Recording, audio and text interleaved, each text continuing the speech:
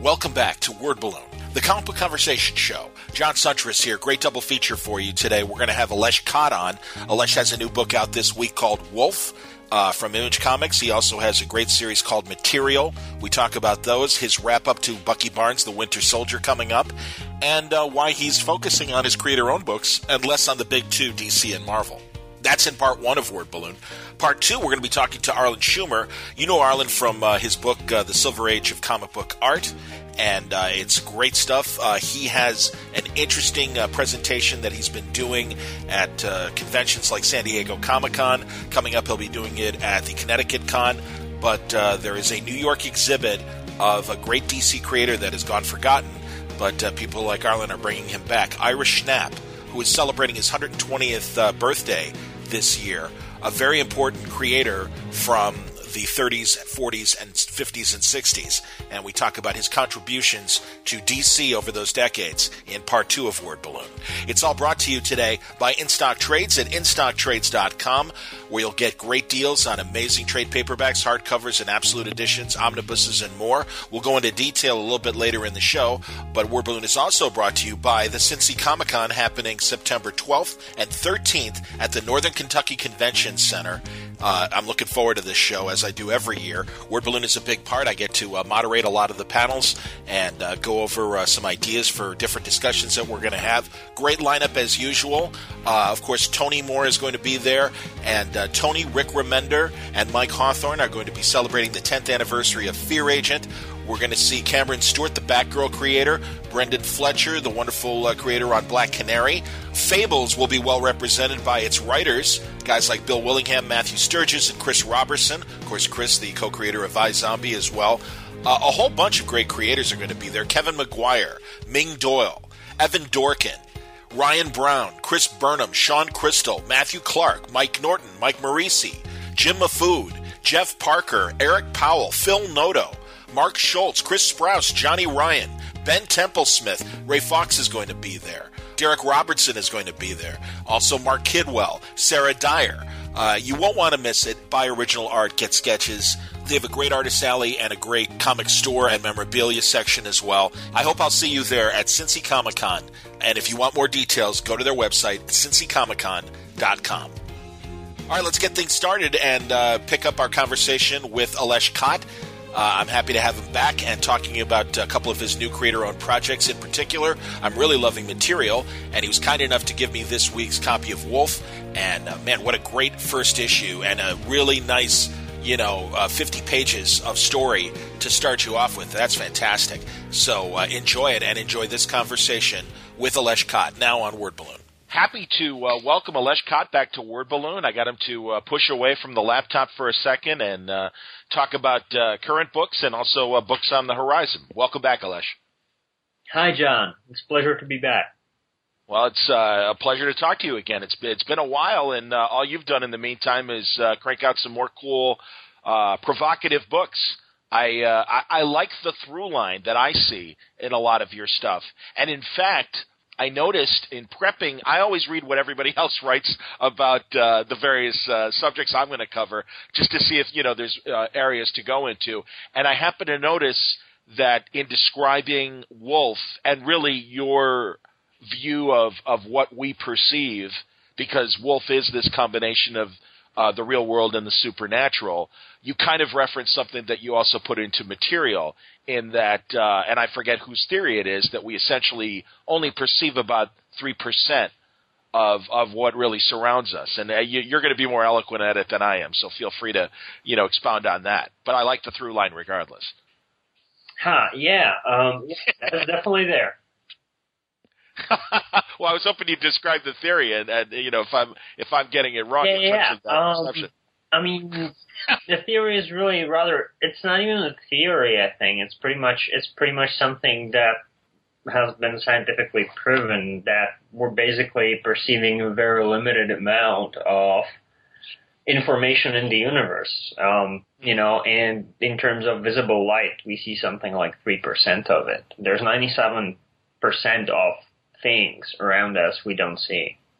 Understood. And that really puts things in perspective, because I don't feel like I really was a very aware person until I realized how little I know. And that even by learning seemingly a lot, maybe, in however long I will live, I might still not do more than sort of scratch the surface of everything that can be perceived around us. And that's sort of liberating, It's like people essentially, there is no meaning, and people give life meaning depending on what they decide for, and ideally they're aware of life having no meaning so they can take charge of whatever meaning they imbue it with. And that connects with just sort of looking at, life as this sort of chaotic force that has its own internal order within it. But at the same time, as to what happens with the chaos, how we perceive it, how we work with it, those things come from, I believe, at least to a certain extent, our own decisions and our own decisions to give meaning to what we are perceiving. And the more we perceive, maybe the more likely we are to actually work with the world and with the universe in ways that are not harmful and that are actually creative. So approaching chaos from that perspective, because, chaos is essentially, was probably at the beginning of it all together with order, means that if we accept them both, we might be in a much better place as people. So that's what I'm trying to do for myself. And that's what I've been trying to do for years. And I think I'm getting better and better at it. But the big part of it is just knowing that I really don't know anything. I don't. I barely know who I am on a day-to-day basis.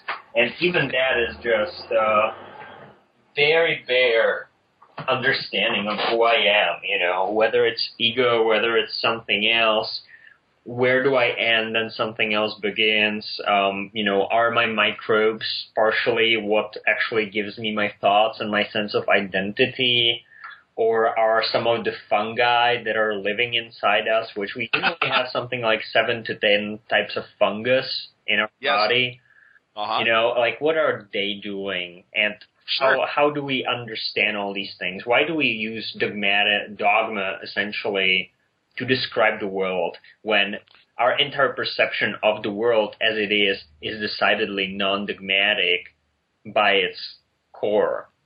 We can't really, there's no room for dogma once you realize that everything is flowing and we don't know much.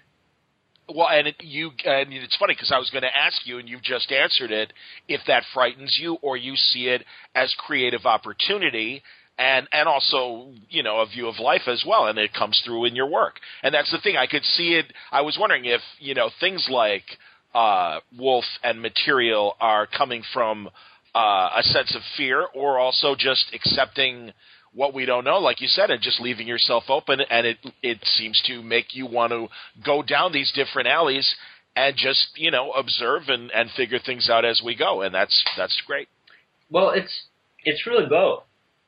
Okay. It's, I think that one of the really interesting things about life that I've realized in the past few years is that life is really a paradox, that it's a massive paradoxical force that changes constantly and that has the opposites within itself.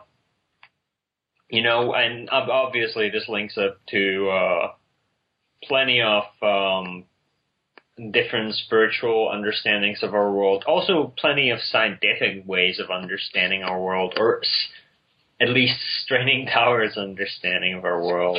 Right, attempts to figure it out. Yeah, and I live with that. I live with fear. I live with the other parts of it too, and they're combining, and I use all of them because that was pretty much the core of the book, is that everything is material. So I'm sort of just taking out whatever feels right at the moment. Well, and I know in Wolf, those are kind of, again, it's this real world kind of detective story with in L.A., lots of supernatural things going on, both as he investigates and to himself. When does that first issue come out? It's coming out next week. It's next week. All right, fantastic. Well, we'll make sure this comes out then before Wednesday. But 60 pages for a first issue, which I think is great, because sometimes there isn't enough room to really kind of lay it all out in that first 20 pages. Or, obviously you guys, when you do an image book, you guys dictate what you want to do. And is that why? I mean, did you really feel you needed this hunk, or would you have been happier to maybe cut it in half? Oh, no. I'm really happy with it. I mean, it's exactly as you said. It's completely my decision. And, Sure. Image will advise, but they are very supportive of my vision and have always been. And my take on that is that, I first wrote a 28 or 30 page script, and I was sort of happy with it.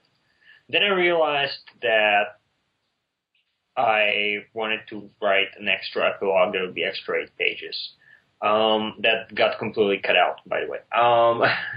Okay. Then we did that, and then I was sort of toying around with the idea of maybe adapting Wolf as a TV thing, and I sort of wrote a pilot that was very much wrapped around the same things. And then I looked back and I was like, you know what, parts of the pilot would be really good if they were actually in the comic. Why don't I go back and why don't I ask the co-creators if they're cool with me rewriting this so I make it bigger? And so we went back and we did that and we made the solicitation bigger, and obviously it's been a lot of work, and I'm sure that it's not something that's very usual, especially not in a time where companies don't have problems asking us $4 or $5.99 for a 20-page comic. But I don't really believe in that, so I wanted to do something cool. I wanted to do something that really fit the story and really fit what I wanted to do. And I also just like impressing people. I just really enjoy being like, this guy knows what he's doing. He's actually trying to push the medium forward. He's trying to push the industry practices forward. Why not? Why not do that, And, I mean, that's obviously egotistic, but I'm okay with it. I love my ego. Are retailers responding from Zero to Material to Wolf? And also before that, and forgive me, because I didn't read Wild, what is it? Wild Children, excuse me. So yeah, I mean, that's the thing. A first issue $4.99. Have you built up enough good cred that how were the pre-orders for issue 1? Were you satisfied? Oh, the pre-orders are very nice. Yeah, they're actually a couple thousand or a few thousand better than I hoped. Fantastic. And I hoped for pretty high numbers. So I mean, we're looking at something over 20,000. So terrific. That's great, man. Consider I'm on the start of my I'm at the end of my 3rd year in comics as a professional. Right. I'm pretty content with it, especially considering how much I can piss some people off. What do they say? What are the people that get pissed off at you? What are your critics saying to you? Oh, God. Are you not on the internet? Why, honestly, dude, I don't pay attention to message boards or comments and stuff. I do. I Google myself all the time. You're self-assured, and obviously, and you just admitted it yourself and everything, and that's okay. But yeah, I'm curious. So, what do they say? Oh, I mean, it can really go from pretty much. I don't really want to pay much attention to it because people on the internet and people are not on the internet, if they complain about something, they will complain about something. I feel like the crux of it with one big part of the comics community is that comics community, despite putting on a better face, and in certain ways changing rapidly in great ways, is not really used to having voices that don't pander to it in some way. To the majority? To the fans. To the fans. And no, even to the stores. And I don't believe in pandering to people. I don't believe in sucking up to them. I believe in being honest and doing honest work and standing up for what I believe. And, hopefully attracting the readers and retailers who believe in the same things that I put out through the work and through my behavior. And, sometimes that means getting in trouble with other people because they disagree with my ideas, whether it's something that's political or whether it's just the way my comics read, which really, everything is sort of about politics for me in one way or another, even if it's not obvious, in the script or in the comic itself. So the essence as well, absolutely, man. I accept whatever people want to say. I'll correct them if they're making assumptions about me that I know are for a fact wrong, and otherwise, I don't spend much time on it. Ultimately, I want to be loved by everyone, just like everyone else probably does. Sure. I really want people to like me. I really want everyone to like me, but I know that I have to do me and stand up for what I believe is right and do what I believe is right, and that is making work that doesn't necessarily do that thing that Warren Ellis once described as give them what they want. Understood. No, and absolutely. I think I like your unique voice. It Thanks. In terms of if people haven't read your stuff, I see elements or at least going in the same directions as guys like Brian Wood and John Hickman have with their creator-owned stuff, in that it's a unique perspective. And like I said, just to kind of, put you in some sort of category for just reference of, to point people and say, oh, maybe they would like it if they've liked what Hickman and Wood have done before. But I appreciate the artist choices that you make, and I do. I mean, God, Bucky, and we'll get to Bucky later. But visually, as well as story-wise and stuff, it is a trip, and it is a great kind of sci-fi comic that, feels like it would have worked just as well in Heavy Metal or earlier Marvel Epic Illustrated and stuff. And I think that's great. And the last thing they expected from Cap's sidekick, even though he's going into space and stuff, and I think you've just taken Bucky in a very interesting direction, far from what Brubaker and Jason Latour were doing with the character before you started it. That's great. And these books, and again, back to Wolf, you've got a detective in L.A. who is on fire when we first see him, which is great. And it kind of, sets up what this character is capable of, the world that he's in. And there are elements of classic noir and supernatural. But I think also, I don't know why, but I got a little Ray Donovan feel from Wolf. Even though he's more of a classic detective rather than a criminal fixer the way Donovan is. I don't know if that was in your mind when you were creating this character. Well, not really, because I never watched Ray Donovan. I only watched the pilot episode. You only watched what? I only watched the pilot episode just a few weeks ago. Funny. So, yeah, not really. But, I mean, it's an archetype in a certain way, The thing to figure out is how to make sure that the archetype is also a character and a person, and how not to dumb it down so it feels just like this thing that you've already seen and that is just going by the numbers based on some sort of a myth or some sort of a story.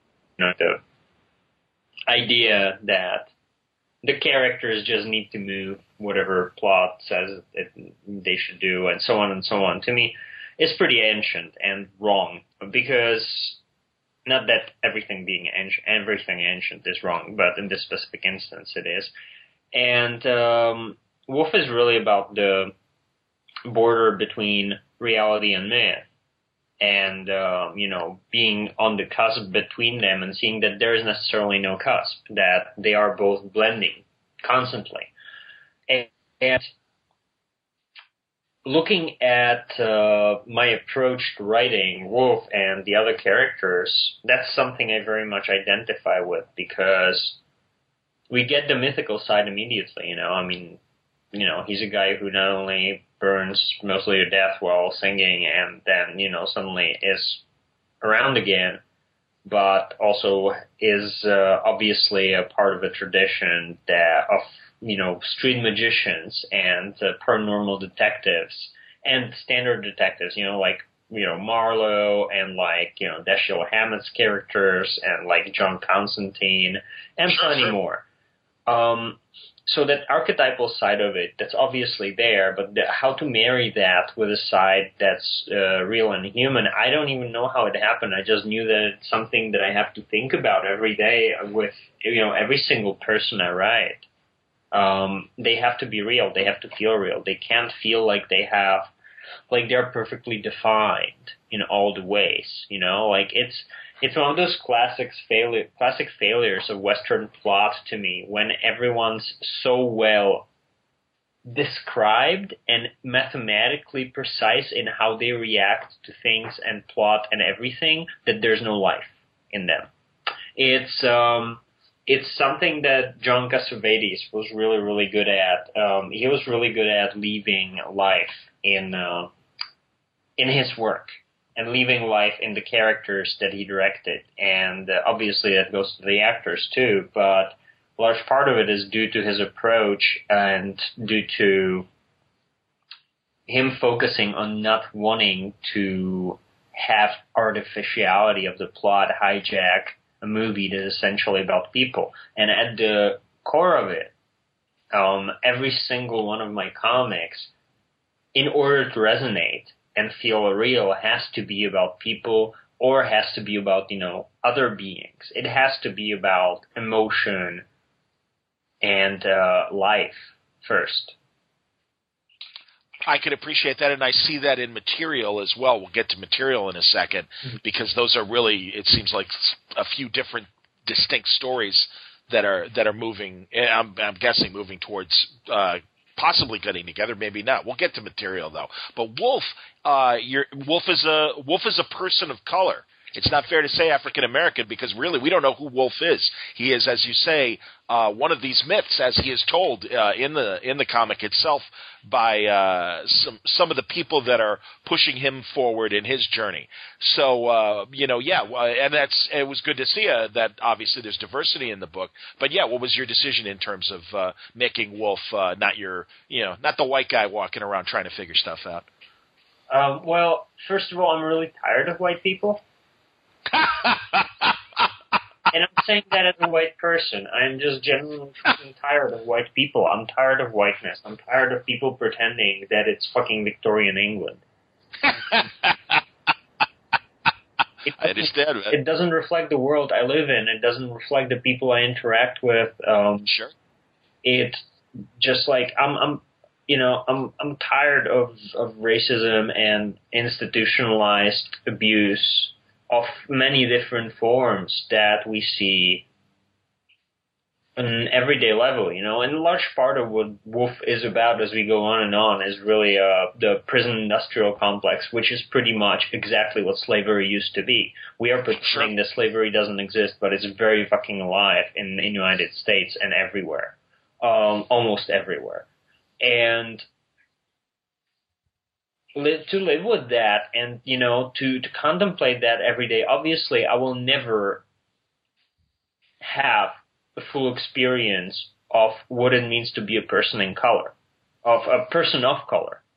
But what I do have and is a responsibility to make space to some extent. It's to listen, to make space for other voices than me, for voices that are not overwhelmingly white. Mm-hmm. And it's also my responsibility to just, get out of the way when it's right to do that, which is one of the reasons why you don't see me writing, the Marvel announcements with the characters that are people of color right now, because I feel like, especially considering what comes with all that, I would like to see major companies take more responsibility in that manner. In regards to that, I'm also figuring out some ways of taking more responsibility in regards to that, other than turning out gigs. But I do think that it's important to do that when you feel that it's right. I have to educate myself every day. I have to remember that it's not some sort of a white savior thing, but that it's just a matter of helping. That it's a matter of seeing when I can help. If I can do something small and then get out of the way, that's what I want to do. And to me, to write a book with a white protagonist or a white cisgender male right now, unless it's the surface, which is primarily really a dive into my psyche, as is pretty clear after the third issue, or unless it's parts of the material where the whiteness is in direct contrast to how people of color have it in the book, which obviously is just a starting point of the book and not the entire, word on it. Sure. But it's definitely a part that I've integrated since the beginning. I need to do more. I feel like I need to do more, and sometimes that really means just listening and paying attention and educating myself. Sometimes it also means engaging on a fictional level. I don't subscribe to the notion that white people shouldn't write characters that are non-white.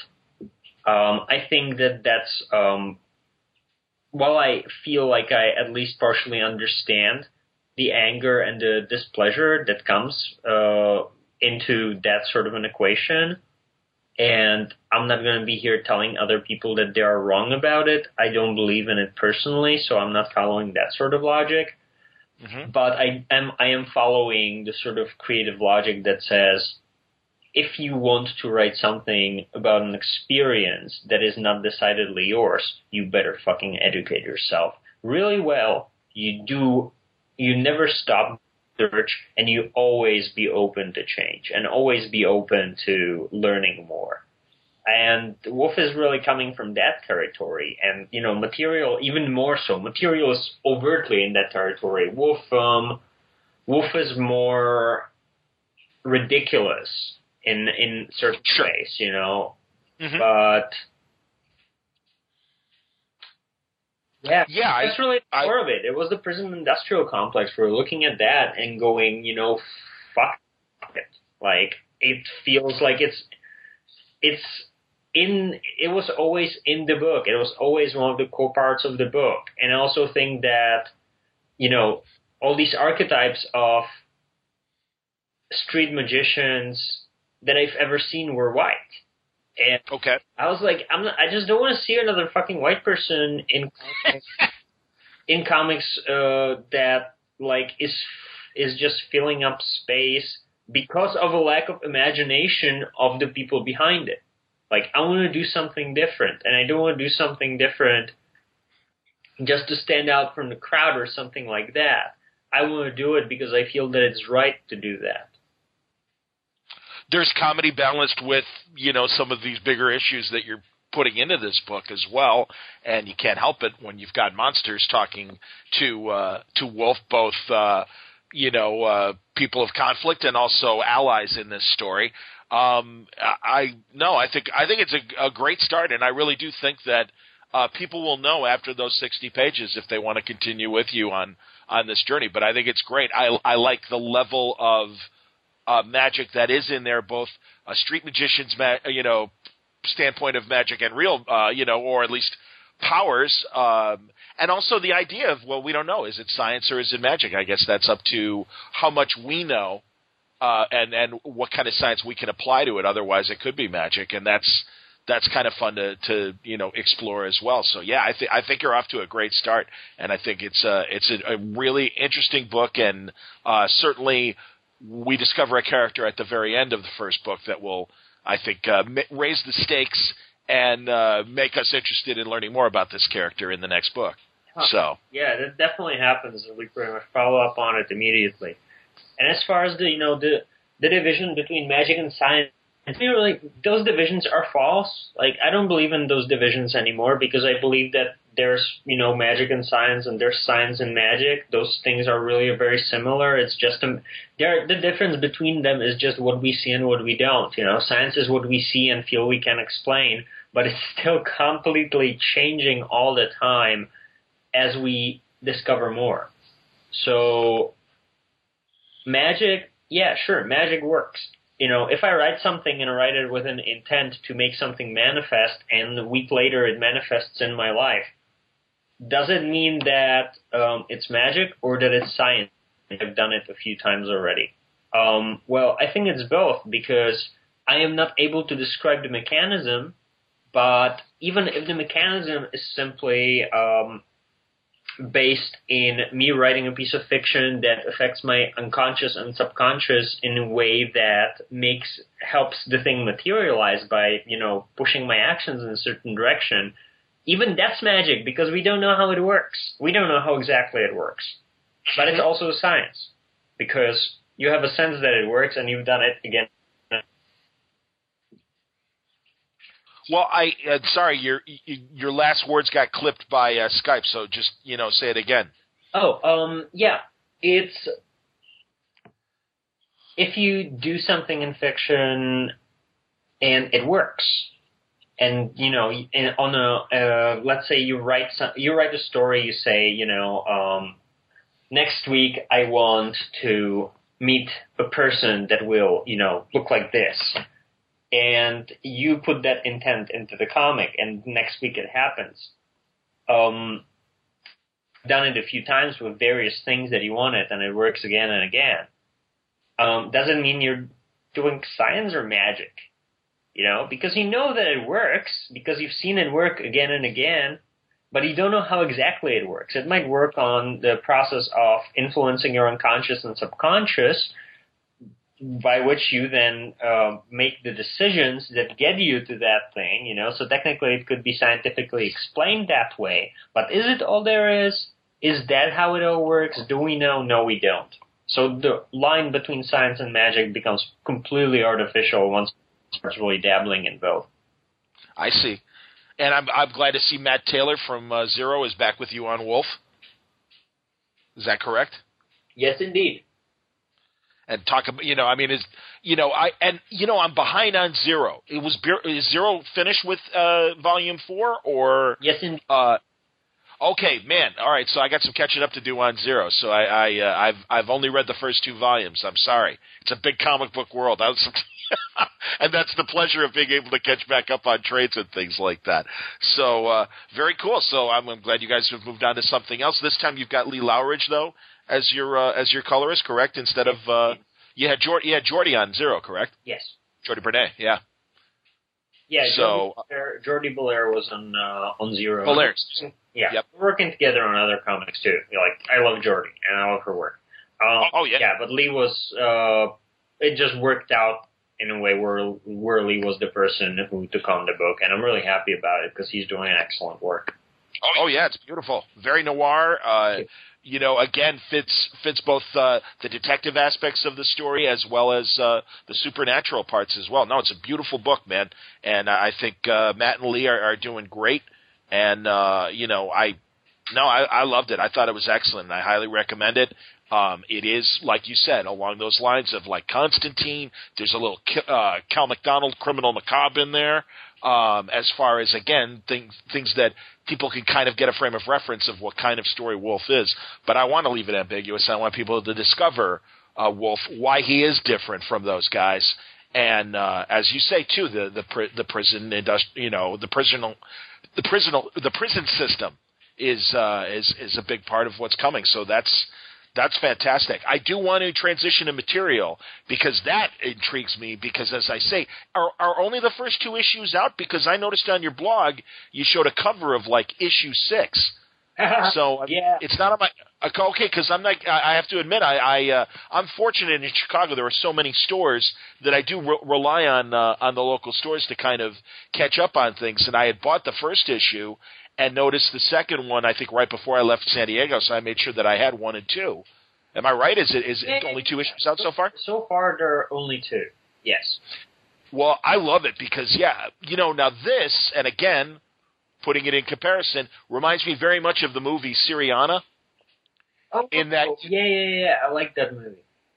Oh, and that's the thing. I really see like some very interesting.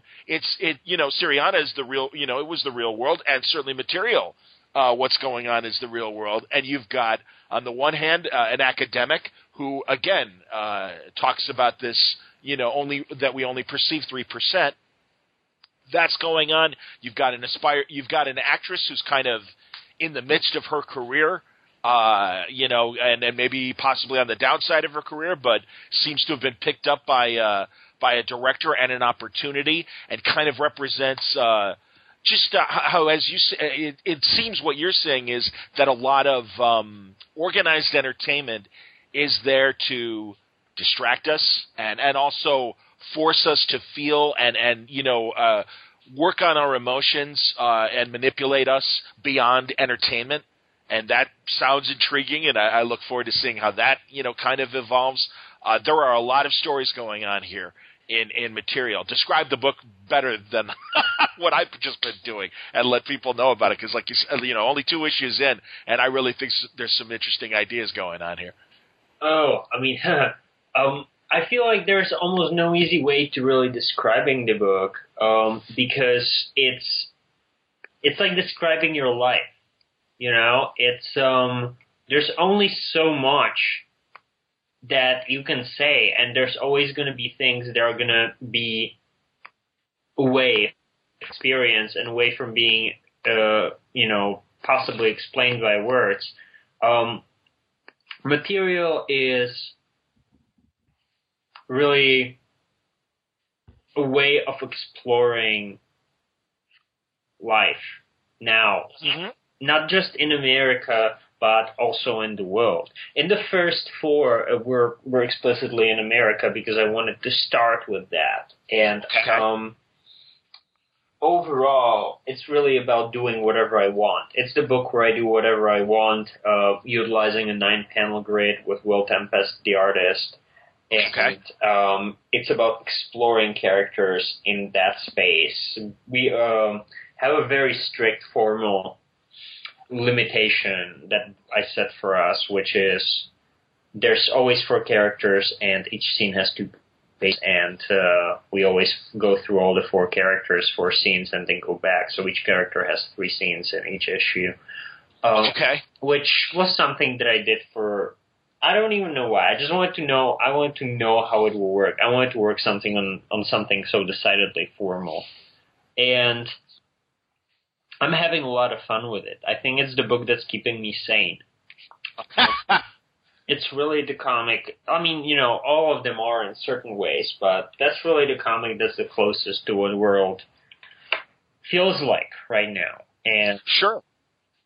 And it's interacting. It's extremely fast in interacting with the world. It really digs into what it feels like to be alive now, and that was the point. That was always the point. So all these characters are aspects of me in one way or another, and I don't always have those aspects identified, and that's part of the fun. I won't, if I think, well, I want to write about a female director, or a female actress. Why am I doing that? What am I exploring through it? What am I exploring through seeing the plight of an African-American kid? It's not that, as I said before, it's not that I have the experience. I can't have that. I can't have anyone else's experience fully, only mine.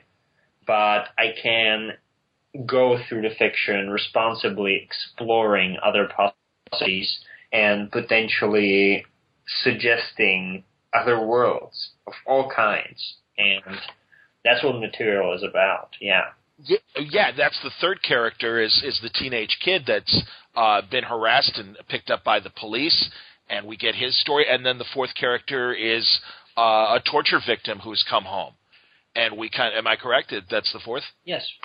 Okay, yeah, and I mean, no, it's great, man. It's really, it's the real world on various levels, and it's very, very interesting. Will these stories intersect, or is it that the world, I mean, not to spoil, or is it more that perhaps a big world event might happen and we see how it impacts each of these 4 separate stories? Or both? There's really, I don't want to tell. Okay. All right. I don't really want to tell. Also, in part, I don't want to tell because I don't necessarily know. Part of it is just, to quote Cassavetes, is love is the act of not knowing. And to me, writing is, another way of loving. And so to really know everything beforehand would be to sort of take the pleasure out of the act of self-discovery and discovery that writing is for me. So there are parts that I know, there are parts that I'm sensing, but I don't want to talk about it too much. Also because I don't want to interpret my work to other people. I will give them my own reasons for why I'm doing certain things, but I won't give them the information. Because I understand.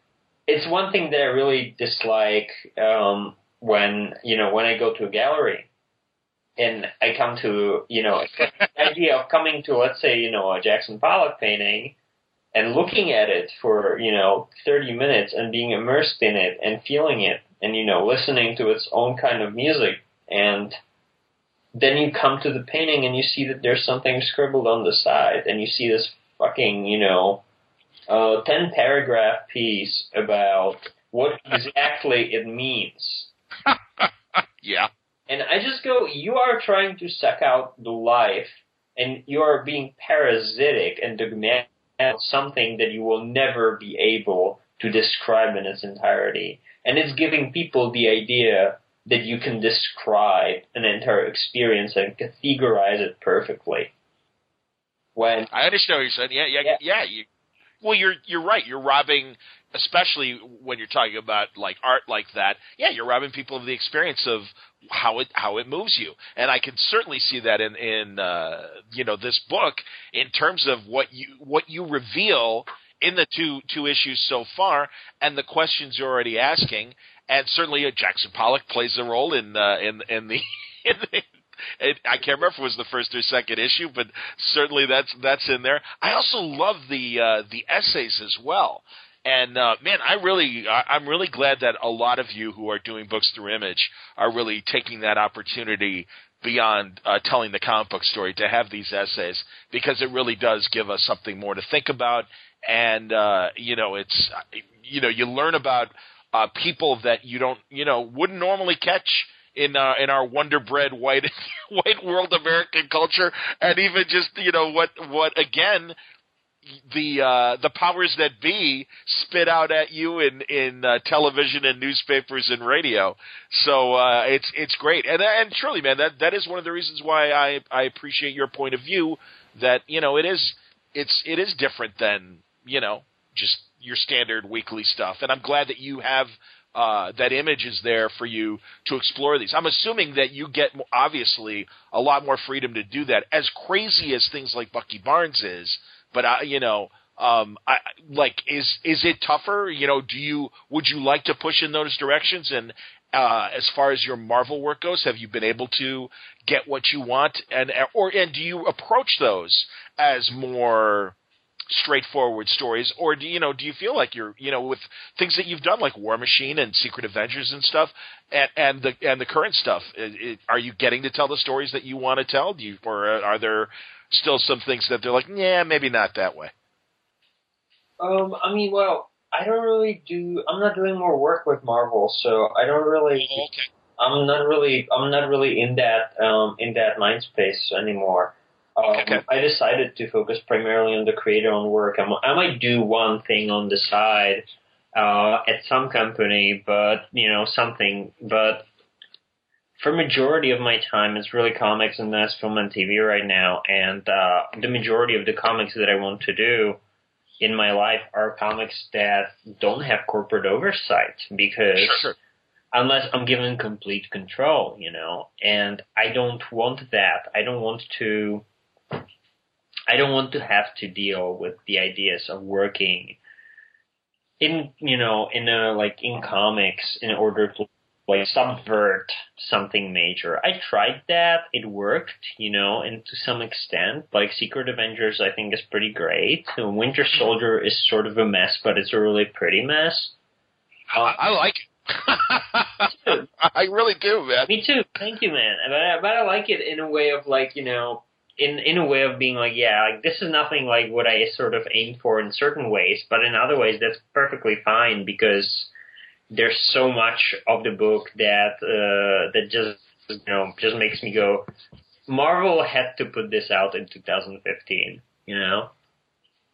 It's like, if that was how I pitched the book, I'm not so sure if it would have gotten made, I had really no idea what I was doing with it half the time.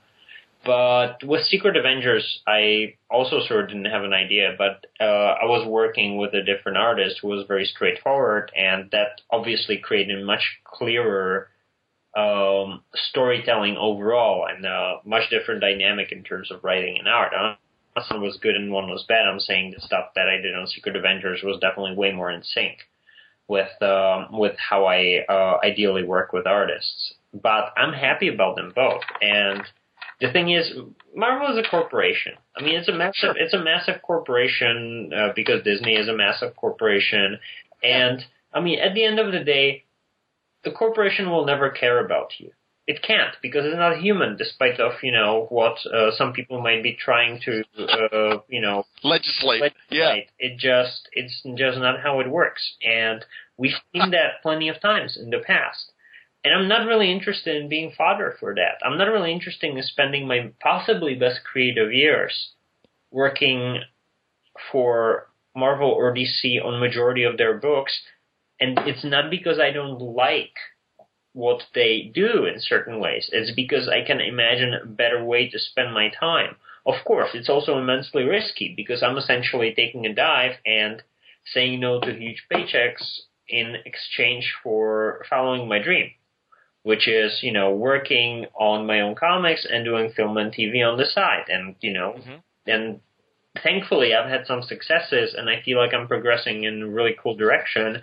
But half the time, I don't know. Half the time, I think maybe I was crazy. Maybe it's going to work.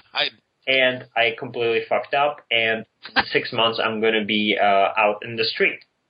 And, God forbid. and I'm just going, I have potentially really shit the bed here. But the thing is, most of the time I don't. And I have to be true to my dreams.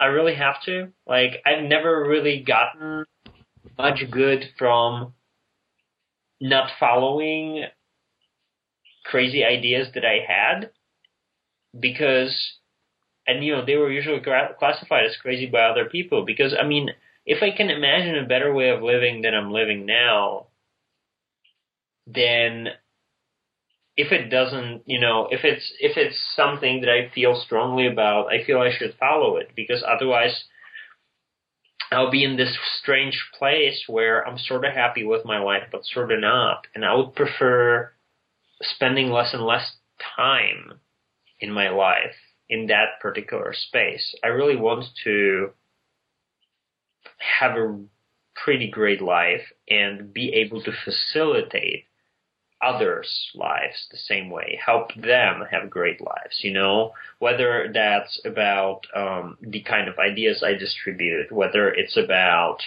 the way I interact with my teams and the way I want my teams to work and, have share of rights in everything I do. All these things matter and they all really come back to the worldview of that is sort of utopian, but I don't see utopia as a bad word. I see it as a very beautiful word and a very beautiful concept. I want to do my best while I'm here. And in order to do that, I have to follow the best ideas I have. And the best ideas in this case weren't doing more Marvel or DC stuff. Do you think you learned enough doing the stuff that you did at DC and Marvel? I know that people like Jonathan Hickman, not only from a creative standpoint, but really from a business standpoint, where it was able to kind of, take some lessons on how Marvel strategizes and use them for his Image books. And, do you see yourself working primarily through Image, or would you entertain, and I don't even know if this has already happened for you, because clearly you're having success with these books, have some of the other publishers that, enter into deals with creators of, hey, do what you want. We'll do the production heavy lifting for you, and certainly Image offers that. But it seems like, the IDWs, Dark Horses, and some of these other publishers, boom, are able to cut a deal with someone that, gives them that creative freedom, but also takes away the production responsibilities and kind of frees them up to do their thing. I don't know if that is interesting to you enough. And also, more importantly, like I said, that first question of, do you feel you learned enough from a positive business standpoint of what DC and Marvel do? Well, I mean, I don't really have the point of view that I can ever learn enough. Sure. So no, I mean, I'm sure that there could be more that I could learn. Always. So that's really the answer to the first question. I've learned something, but I know I could learn more. To answer the second question, what was the second question? The second question, like, as opposed to going through Image, do you ever see yourself maybe working with a Dark Horse or, an IDW, another publisher that would give you the creative freedom, but maybe handle some of the production responsibility? Sure, it's a possibility if someone offers me a better deal than Image does.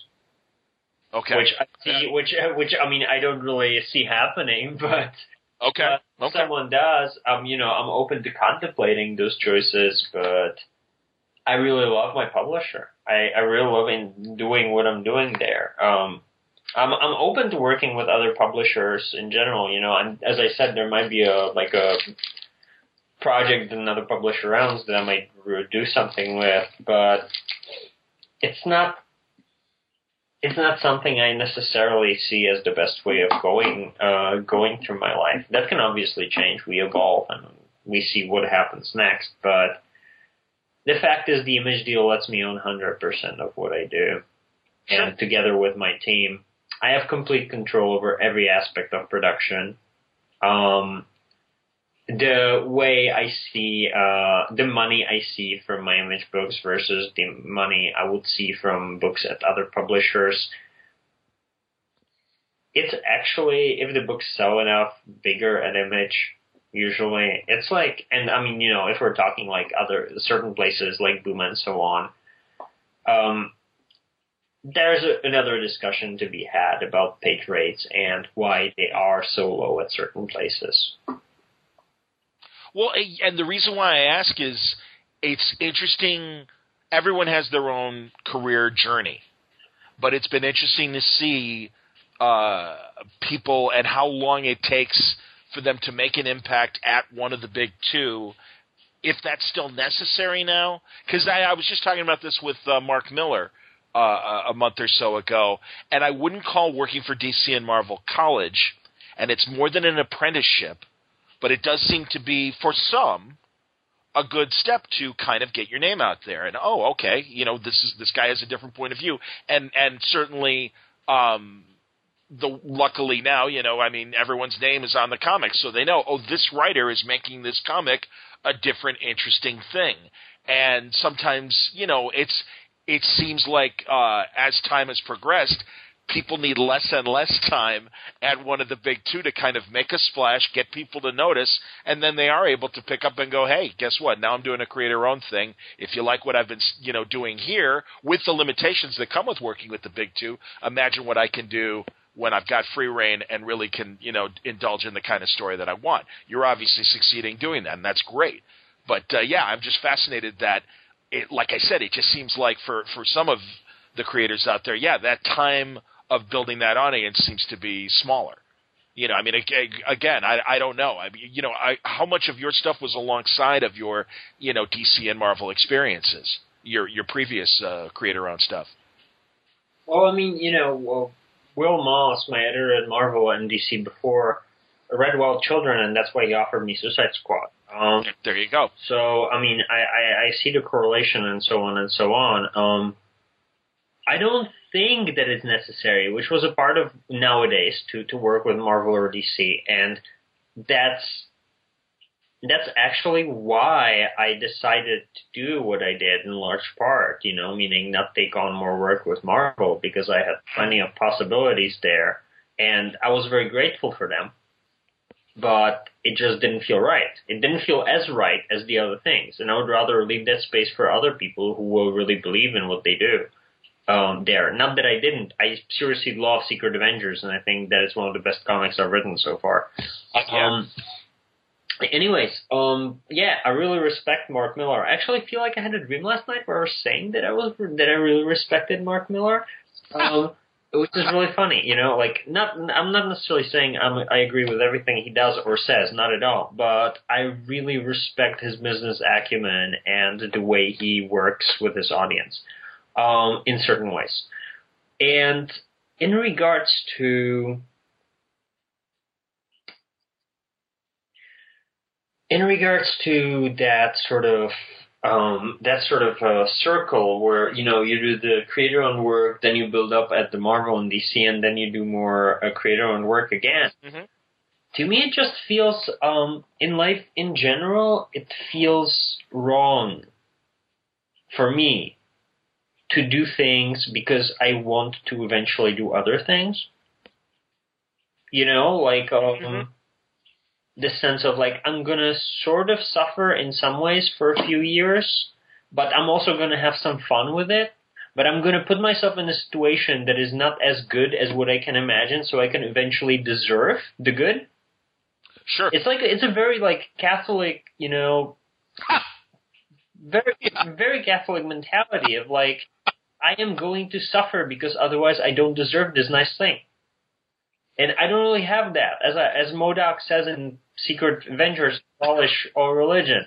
I don't feel that anymore. And I feel like shedding that part where I feel like I need to earn good things in life,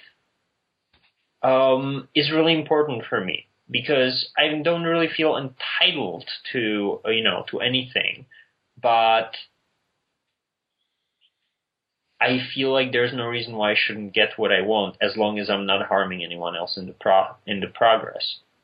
And of course, that's that ties us back into the earlier debate, because technically speaking, we're all benefiting from certain shitty things in the system, plenty. For example, institutionalized racism, because essentially if you have a 401k insurance in America, you're about 20% out of it is covered by corporations who are primarily supporting prison industrial complex in massive, massive ways. So in a very grand sense, almost every single one of us is actually making money off that shit, which is something that has to change systematically. But the systemic change always begins on an individual level.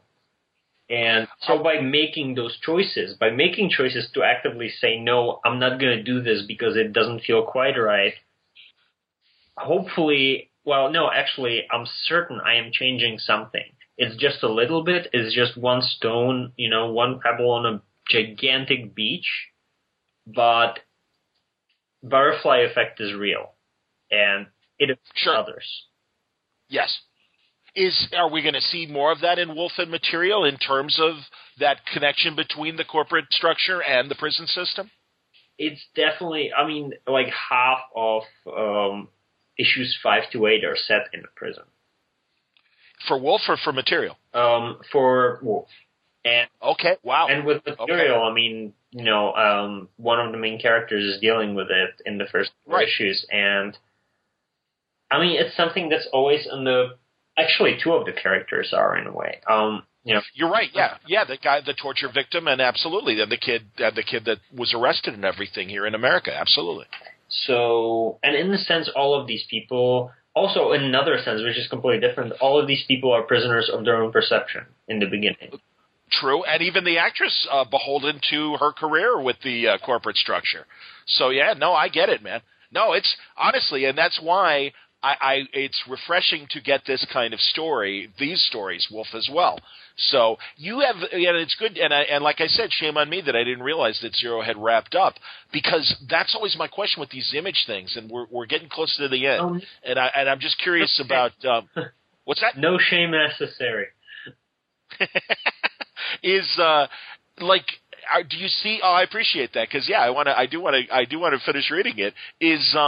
But knowing when to get off the stage with a property and move on to something else, do you kind of know lengthwise what you want from Wolf and Material? Again, I know you're leaving yourself open, and you've just started the journey with both, so there's plenty of time and space to do it. But do you think you'd stay under 30 issues or around 30 issues? How do you see, what feels right to tell these stories? I really have no idea. Okay. It could be, with Material, I would love to run for at least a few years. I would love to run for, 4, 6, 8, whatever's going to feel right. With Wolf, I can imagine the story ending in 30 or 40. I can imagine the story ending in 20 if it doesn't sell. I can imagine it going longer. It will really depend on how it feels as we go. It's very much a process of constant discovery, you know. Okay, Bond thought Saga would end after six issues, you know, so who knows? Sure. Well, and did Zero, was it just like always going to only be that long, or did you feel, was it sales that dictated wrapping it up as quickly as it did? It was definitely partially a sales decision. Once we were sort of halfway through the run, I started realizing that the book, while doing really well in trades, would not be doing that well in single issues, and I thought, well, I'm not going to put artists and myself in a situation where we're not earning money off our work month to month. So how do I wrap this up? And basically the majority of what I wanted to explore I ended up exploring in one way or another. I just sort of I took another route to get there. And I had another possible choice. I could have cut the book after issue 16. I could have come back with another artist and have done the entire second half of the book in the future, which was another way I could have gone, like starting in 2038 with the second half of the book and pretty much having the entire second half of the book be in 2038 and have it reflect the first half in certain ways. Interesting. But it was just something that didn't feel right, so I ended up doing what I did. Okay. How are things going in TV and movie world? I know that's an aspiration of yours, so... I mean, pretty great. You know, I wrote the first 2 episodes of the Zero TV show that is in development. There are some people involved that I can't mention, but whose involvement makes me very, very happy. Terrific. You know, in development is a very sort of a nebulous way of describing it, but it's really the best way to describe it right now. We are actively moving forward every month, and that's really awesome. Fantastic. Yeah, and in regards to other projects, there's a thing I wrote that I want to direct eventually, and there's another couple of movies that I'm working on right now. So, and a couple other things that I'm talking about with various studios for, you know, TV networks and so on, cable networks. So it's good. It's I'm in that cusp where I'm not quite there, but I'm also far enough to know that I've gotten somewhere pretty fast and that I should be putting the energy into it and move further. So I'm doing that, and I'm having fun with it. That's excellent, man, and I hope that we hear soon about you know, a destination for Zero from a television or film standpoint. It sounds like television, obviously, if you're working on episodes, so that's great. No, keep it up, man. Really. So Zero and Material, obviously, that's your main focus right now. Nothing else on the horizon? I don't know if you announced anything at Image Expo. So much happens right before San Diego that I kind of always, and as I told you off the air, you know, my brain is still mush, so I'm catching up with information that might have come out either at Image Expo or during Comic-Con. But is that your focus right now, Material and Wolf? Material and Wolf, and doing the final issue of The Surface. I just wrapped up the Dead Drop and Valiant. Cool. And, you know, the last issue, Winter Soldier, is coming out pretty soon. And after that, there are some other Image books that are not announced yet. They're going to drop next year that I'm going to eventually come out with, but it wasn't time yet. Okay. Man, and final thought on Winter Soldier. I love, and as you said, that combination of science and magic, and we're certainly getting that with, you know, the techie space opera aspect of what's going on, the alien world that Bucky finds himself on, and of course Loki messing with him and Crossbones. It's a good mishmash. As you say, the limitations. Did the limitations provide? You know, a lot of times people become more creative when they're kind of stuck in a box, and it forces you to kind of come up with creative solutions. And I mean, again, you seem proud of what you were able to do with it. Not quite what you were expecting, but is that you know, is it fair to say that, you know, it gave you, because you were limited, a chance to kind of stretch and move into directions you wouldn't have had you had the complete freedom? Well, I mean, you know, I can't really tell what would be otherwise. I mean, you know, I wouldn't probably, you know, like it's such a different category. But I mean, I don't really self-censor myself, and I pitched Marvel on the basic idea, and they went for it. So it's not like I didn't have support from them in the beginning. You know, I really like in terms of working with Marvel. It was pretty great. They were really nice to me, and you know, in lots of ways, it just didn't eventually feel right. It's like sometimes you're with a person and you love them, but you also know that you're not necessarily that amazing for each other eventually. I understand.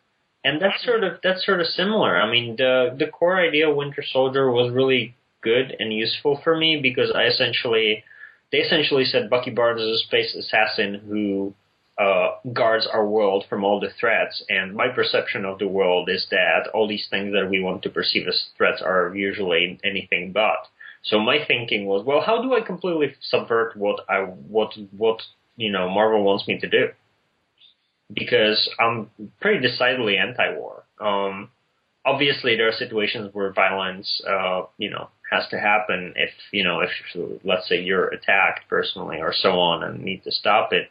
But for majority of it, like this idea of threat assessment and this idea of making more weapons so we can be better prepared to defend ourselves from things that we fear because we don't understand them.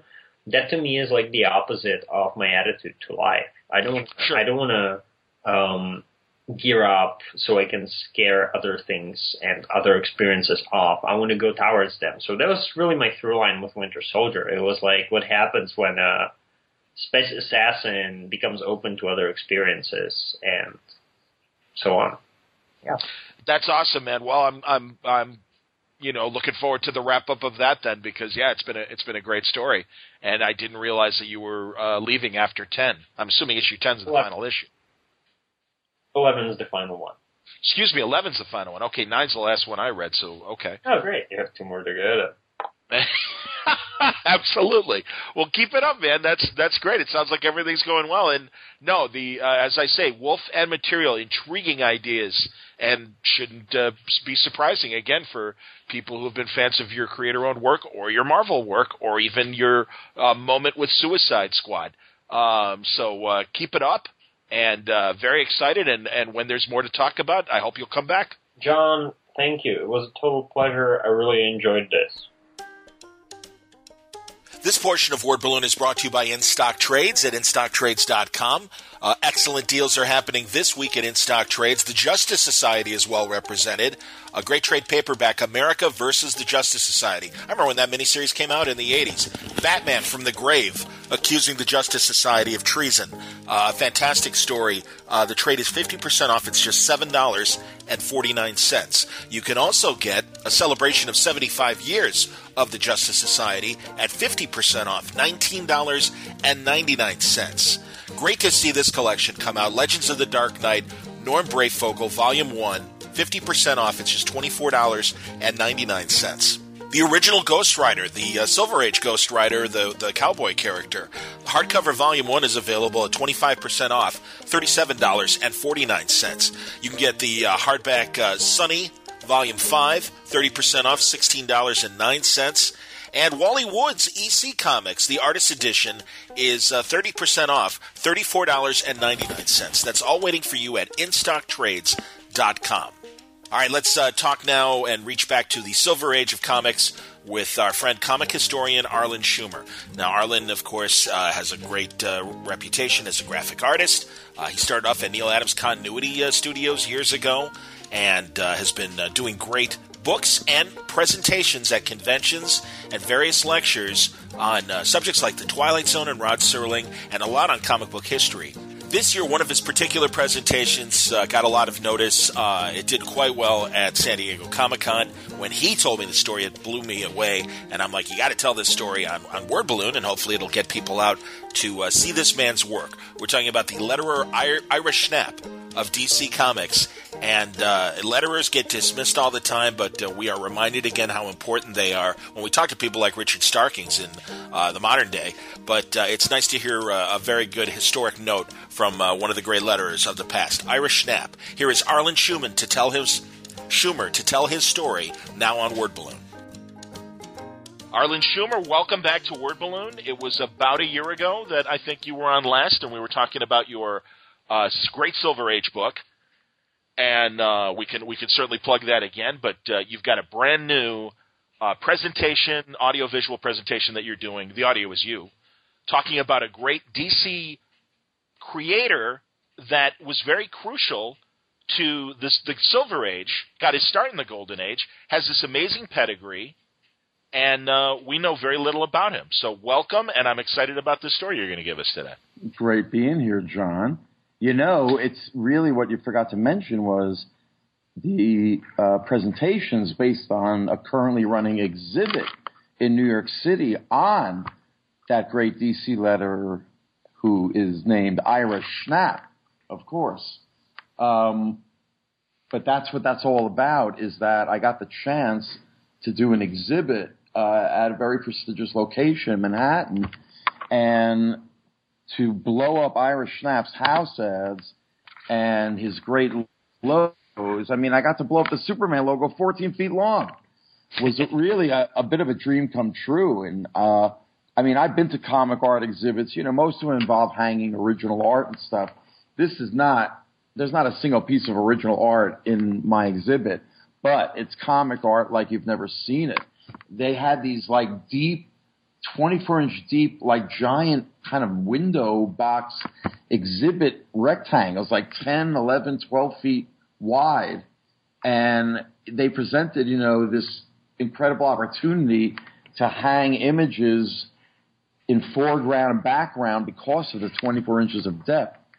So I'm really proud of it because it came out beautiful. And, you know, it's like Ira Schnap's logo are almost like floating in space behind excellent. Even bigger logos. I got to blow up the Go-Go checks 12 feet long. Go-Go checks. 60s Go-Go checks. We're talking about Ira Schnap, who created a lot of the iconic logos of the Silver Age. His story with comics starts with the Superman logo, which he updated from Joe Shuster's original design, and it's debated whether it started in 38 or 40 Schnap's upgrades. Well, you're mixing one logo with the other. Okay. His first logo is possibly Action Comics #1 in 1938. Excuse me, the Action Comics logo. Go on. Right. Although that's been disputed. Todd Klein, the great DC letterer, has written on his blog that he interviewed Michael Uslan, you know, the producer of the Batman films, among other, you know, many credits in comics, who remembers talking to Ira Schnap before he was retired from DC in 1968 and asked Schnap if he had done Action 1, and he said Schnap said no. Now, maybe Schnap could have misremembered, as our favorite President George Bush used to say, or was that Reagan? Who knows? But, you know, oh, no, Reagan was, I can't recall. I think Iran-Contra, right, I'm assuming. Yeah. Right. I can't recall. No, I misremembered. It's definitely a George W. Yes. Bush's. No question. Because here's the thing. If you look at the DC logos before Action 1, the very primitive logos for adventure comics and detective comics, they've got fun and more fun as well. Yeah, but the original look most like Action Comics with the word comics underneath the word action in that Art Deco 1930s style. Right, and as you say, adventure and detective. They had that Art Deco style, absolutely. So when you look at those, they look a little raw and a little rough. And then you look at Action #1, and it's got all the hallmarks of what we would eventually come to associate with all of his great logos, is that solidity, that consistency in line weights or serifs. And that's a mark of a real professional hand letterer, is the consistency in the letter forms themselves, that all the thicks and the thins are all of the same width and weight. And that's what you see in Action 1. So maybe Ira might have forgotten that he had done Action 1. But regardless, if it's not Action 1, then Superman, the logo that he does, his version of the classic one, debuts on Superman #6 in 1940. The first 5 issues, if you look at reproductions of them, you'll see a logo by Schuster that is primitive and raw and a little amateurish, but that's because most artists, especially comic artists, well, not especially, but most artists, if they're not trained in lettering or type, don't really know how to do it or don't do it well. Some of our greatest artists, look at Winsor McCay's Little Nemo. You look at the lettering and the word balloons, it's horrible. It's almost illegible. The guy was maybe the greatest draftsman in comic strip history, and yet the guy couldn't do type well. So to this day, yeah, exactly. To this day, even the greatest artists, if you're not trained, it's a very esoteric, specialized subset of graphic design, typography and lettering and calligraphy. And it's as much of a craft as it is an art. And therefore, if you're not really trained in it, letter spacing, word spacing, leading, space in between lines, it gets into arcane language of setting type and all that other stuff. The point is in order to see the difference between what Schnap brought to the Superman logo and why it is the Coca-Cola of comic book logos, because like that Coca-Cola logo, the look of that Superman logo, the telescopic style, the way Schnap took Schuster's idea and basically made it look like U.S. Steel. Professional, absolutely, yes. Yeah. So from there, he goes on, years later he does the Superboy logo. He's the main DC Comics letterer. And then, don't tell the story yet, because we're even cheating the story now because we haven't done the backstory prior to comics, and that's the thing. This is an incredible, like Mozart of lettering, and I'm really glad we're doing this because outside of Chris Iliopoulos, I haven't had Todd Klein on, and I really haven't explored lettering and coloring as I should on this show.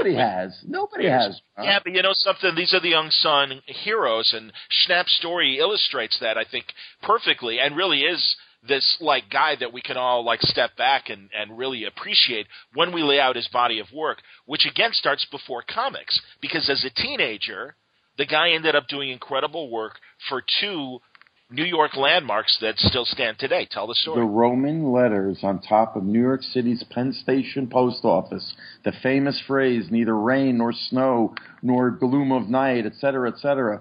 Yep. Ira Schnap. Crazy. Now, as a teenager. I worked for Neil Adams. Neil Adams was at D.C. starting in 1967.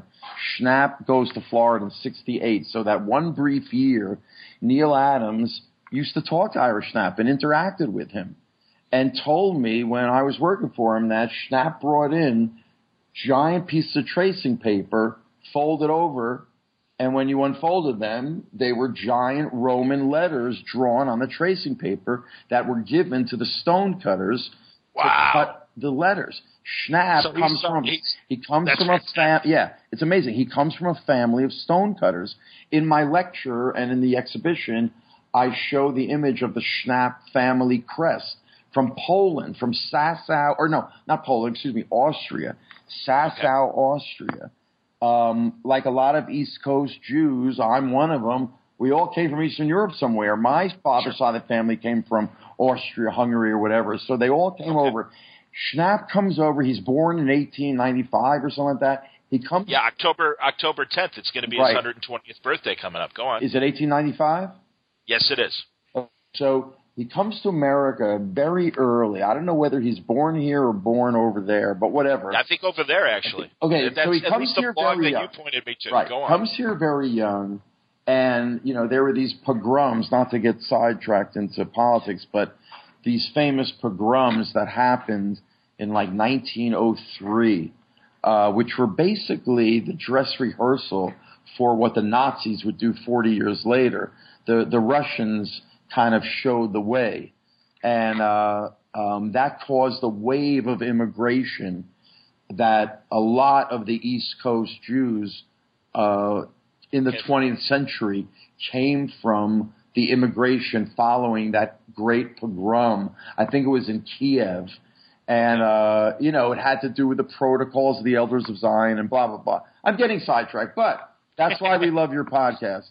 Anyway, that's all right. So Schnap comes in, and because he came from a family of stonecutters, he must have had the talent, the skill passed down through the genes. Who knows? And, here's the interesting thing.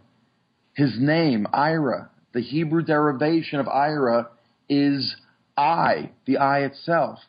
And Schnap is from the German schnappen, which means to chatter.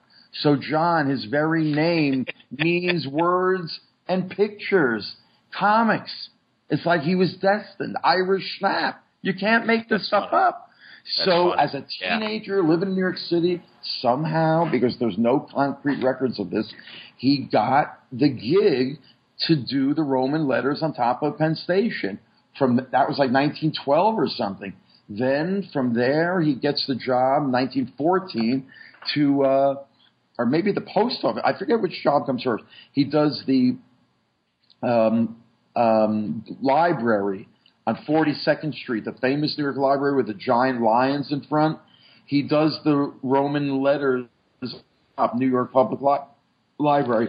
So, yeah, maybe that came after the Grand Central, the Penn Station job. There's also a possibility, again, because there's no concrete records, that he might have done the Grand Central lettering too, because when you compare it to the public library lettering, which was right next door to Grand Central, they looked, very much alike. So the point is that job gets him the job at the post office doing stamp design in the early, 1912, 1914, that era. Yep. So then we pick up the story while Schnap's at D.C. in 1953. Wait. Don't tell that story yet. Hold on.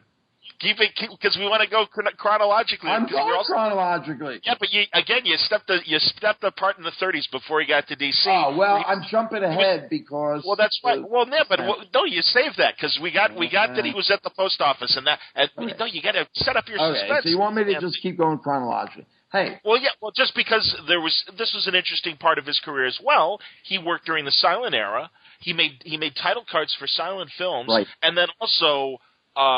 he made the smaller movie posters, the lobby cards that would dot all along, all these right. movie theaters and stuff. And you even said that one of the comic creators was very aware of his work back in the 30s. Wasn't it Gil Kane? No, Murphy Anderson, great PC penciler / inker, because he did both beautifully. He was a teenager in the 1930s, and he went on record as saying that you could, and in those days, Times Square had like literally hundreds of movie theaters. Sure. And Murphy Anderson said you couldn't go to Times Square and not see Irish Schnap lobby cards. He said they were everywhere. And the construction of lobby cards, beyond the same kind of information you'd get on a movie poster, sometimes it would be pictures, sometimes it would be a movie poster-like illustration, and it would obviously have a little cast stuff, but a lot of what we would see in Ira's work as the Silver Age progressed. So they, again, the Superman logo being as important as it was to Ira's legacy. But then we, as you say, now we're in that period. So right before the Silver Age, when Wortham is doing his magic and saying how terrible comic books are, and the whole link between reading comic books and juvenile delinquency reaches the levels of Senate hearings. God, and you know this as well, Arlen. I forget which radio station it was, at NEW or that has the actual audio, and you can hear the Wortham hearings. You've heard those on SoundCloud, haven't you? I'm not sure I have. Oh, man. Oh, dude, I'm really glad we're exchanging information. Before we started rolling, we were talking about Peter Lawford and Sammy Davis Jr. movies, but that's another conversation. But, yeah, I know on the media, WNYC, their media watchdog show, on their blog, if you do a search, and I know I've talked about this before on Word Balloon, but it's been a couple of years, you can hear Bill Gaines' testimony to the Senate hearing. I think I have heard a clip of the Gaines thing. Because that's the whole crux of the whole issue, is how it was his testimony that fell apart. Absolutely, pills or whatever the hell was going on. Yeah, Benzedrine, one of the weight loss kind of speed diet pills that were happening back then or whatever. And yeah, he's just like whacked out on his kind of crumbled in cross-examination that yes, his comic book covers were incredibly violent and something needs to be done about them. And the comic publishers get together and they create the Comics Code Authority, and Ira Schnap is there to be a big part of that. Yes, he designs the famous stamp that appears in the upper right corner that feels like it was there forever. We all grew up with it. I bet you if you lined up 10 or 100 knowledgeable comic book fans and asked them who designed the Comics Code stamp, I guarantee you none of them are going to tell you Ira Schnap. Now, maybe Absolutely. because, between my stuff that's gotten out there recently and, the guy that I learned all my Schnap stuff from, that guy Robbie Reed, who does Dial B for blog, that great Tremendous comic history blog. In Absolutely. 06, he does a 10-part series on Schnap. I remember hearing Schnap's name, from Neil Adams here and there, but didn't really know or had forgotten probably the incident about Neil and the Roman letters. Maybe I had even forgotten that. And in 06, Robbie Reed comes up with this 10-part series on Schnap's life and work, and that's where we learned all this stuff, and it was mind-boggling. So in my exhibit, in my lecture, I thank Robbie, because without him unearthing this stuff in 06, it wouldn't have influenced me to do what I've wanted to do all these years, is to exhibit those house ads and blow them up like posters and maybe even get a book out of it. I lectured in San Diego on Schnap and talked to a few publishers, and, maybe there's a little interest. So I'm hoping that would be a dream come true, to actually reproduce Schnap's house ads and logos in art book format, because I consider him one of the greatest hand letterers of the 20th century. And that includes all those beautiful movie posters of the 30s and 40s that were hand lettered beautifully. That includes, obviously, all the European graphic design and posters that had hand lettering. That would include the fruit crates in America in the 18th, 19th centuries, those beautifully hand lettered. These are all things that have come back into consideration from graphic design historians. And I would take Ira Schnap's house ads that he did for DC, and this is what I do in my lecture presentation, is I show them as the great hand lettering they are, on a par with these movie posters and fruit crates and things like that. And I have no problem ranking him in the 20th century as one of the greatest hand letterers of that century. No two ways about it. No, there's a good case there, absolutely. And you appreciate with these house ads and also the logos the importance of this. And it's funny, I was just talking to Mark Miller in the last month or two, and I was asking him about some of his creations, and specifically that Jupiter's Legacy and Jupiter's Circle series that he's doing, that is kind of his Watchmen, for a shorthand description of what it is. And I said, do you think much about logos and trademarks when you're creating these series? And he said, no, I'm really honestly just thinking about the story. And you think of how important certainly the Superman logo is from a T-shirt and merchandise standpoint. We mentioned the Comics Code Authority. That's one of my favorite ironic comic T-shirts that I've seen in the last 5 or 6 years, and I think those are excellent. And I mean, that's the thing. It's and also just back in the day, especially during the Silver Age and, as I remember, the Bronze Age, how important comic book logos were in that first 25% of real estate on a comic cover to really catch your eye. Well, and this guy, really was responsible. And this is what, as we get to the mid-50s and the Silver Age, this is Schnap's work hand in hand with those house ads, this really important period of, all of a sudden somebody – Renaissance. Yes, when they decide to bring the superheroes back. And you and I have had this conversation recently where it's ironic because just a couple of years earlier, Timely tried to bring back the superheroes a little bit earlier, 1953-ish, right. I think was that year. Yeah. And it was, it was Captain America, Submariner, Human Torch. But they were all recast as commie smashers. Yes. I remember Neil Adams, who was born in 41. So he grows up as a teenager in the 50s, and I remember him telling me that he said they made us think the communists were worse than the Nazis. So that's the kind of villains the communists were in the 50s. So the idea, anyway, the point is they brought them back the same, no costume change. And they flopped. And and there were little things, when historians get together and talk about what was the exact beginning of the Silver Age, like most movements, there's often not an exact beginning yet. Sure. A case is always made that Showcase 4 in 56, the first appearance of what we call the Silver Age Flash by Carmen Infantino, written by Bob Kanigher, blah, blah, blah, edited by Julia Schwartz. The thing is, nobody knows for sure who up at D.C., let's say in 1955, decided to not only bring the Flash back, but unlike what Timely did with Captain America and Submariner, etc., is to bring him back as a new person, with a new costume. That is the first example of what I would call a pop culture reboot in American pop culture history, because that had never been done before. And that was the stroke of genius, and whoever came up with it, nobody knows. Maybe it was Whitney Ellsworth, the executive editor. Maybe it was Donenfeld. Maybe it was Leibowitz.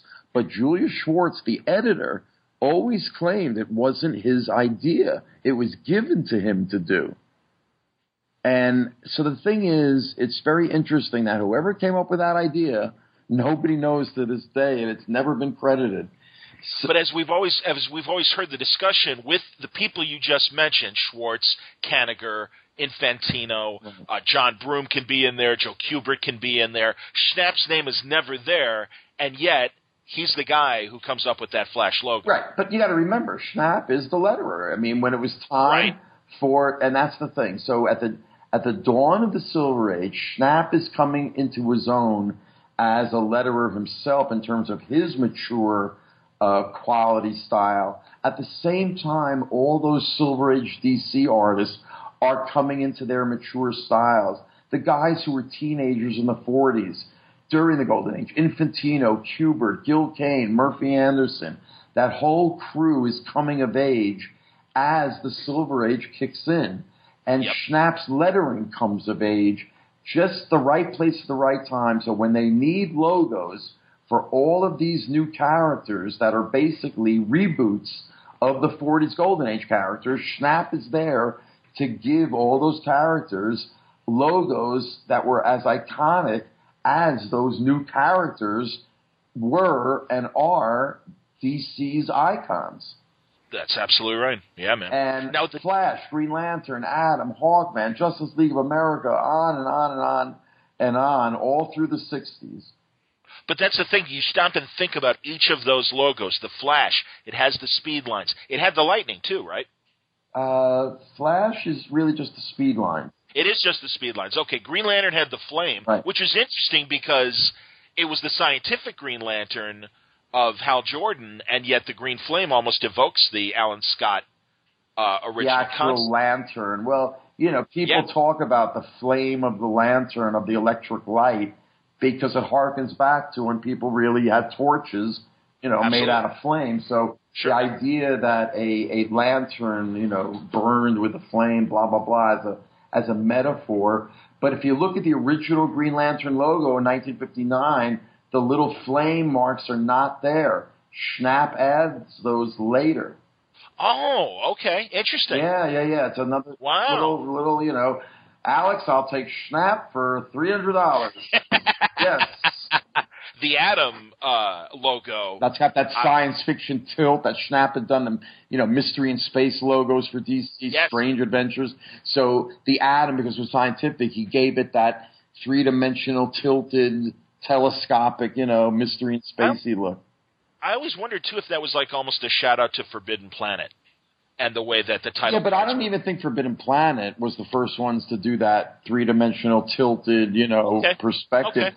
I think maybe, I don't know, really Destination Moon. You got to really do your research to see...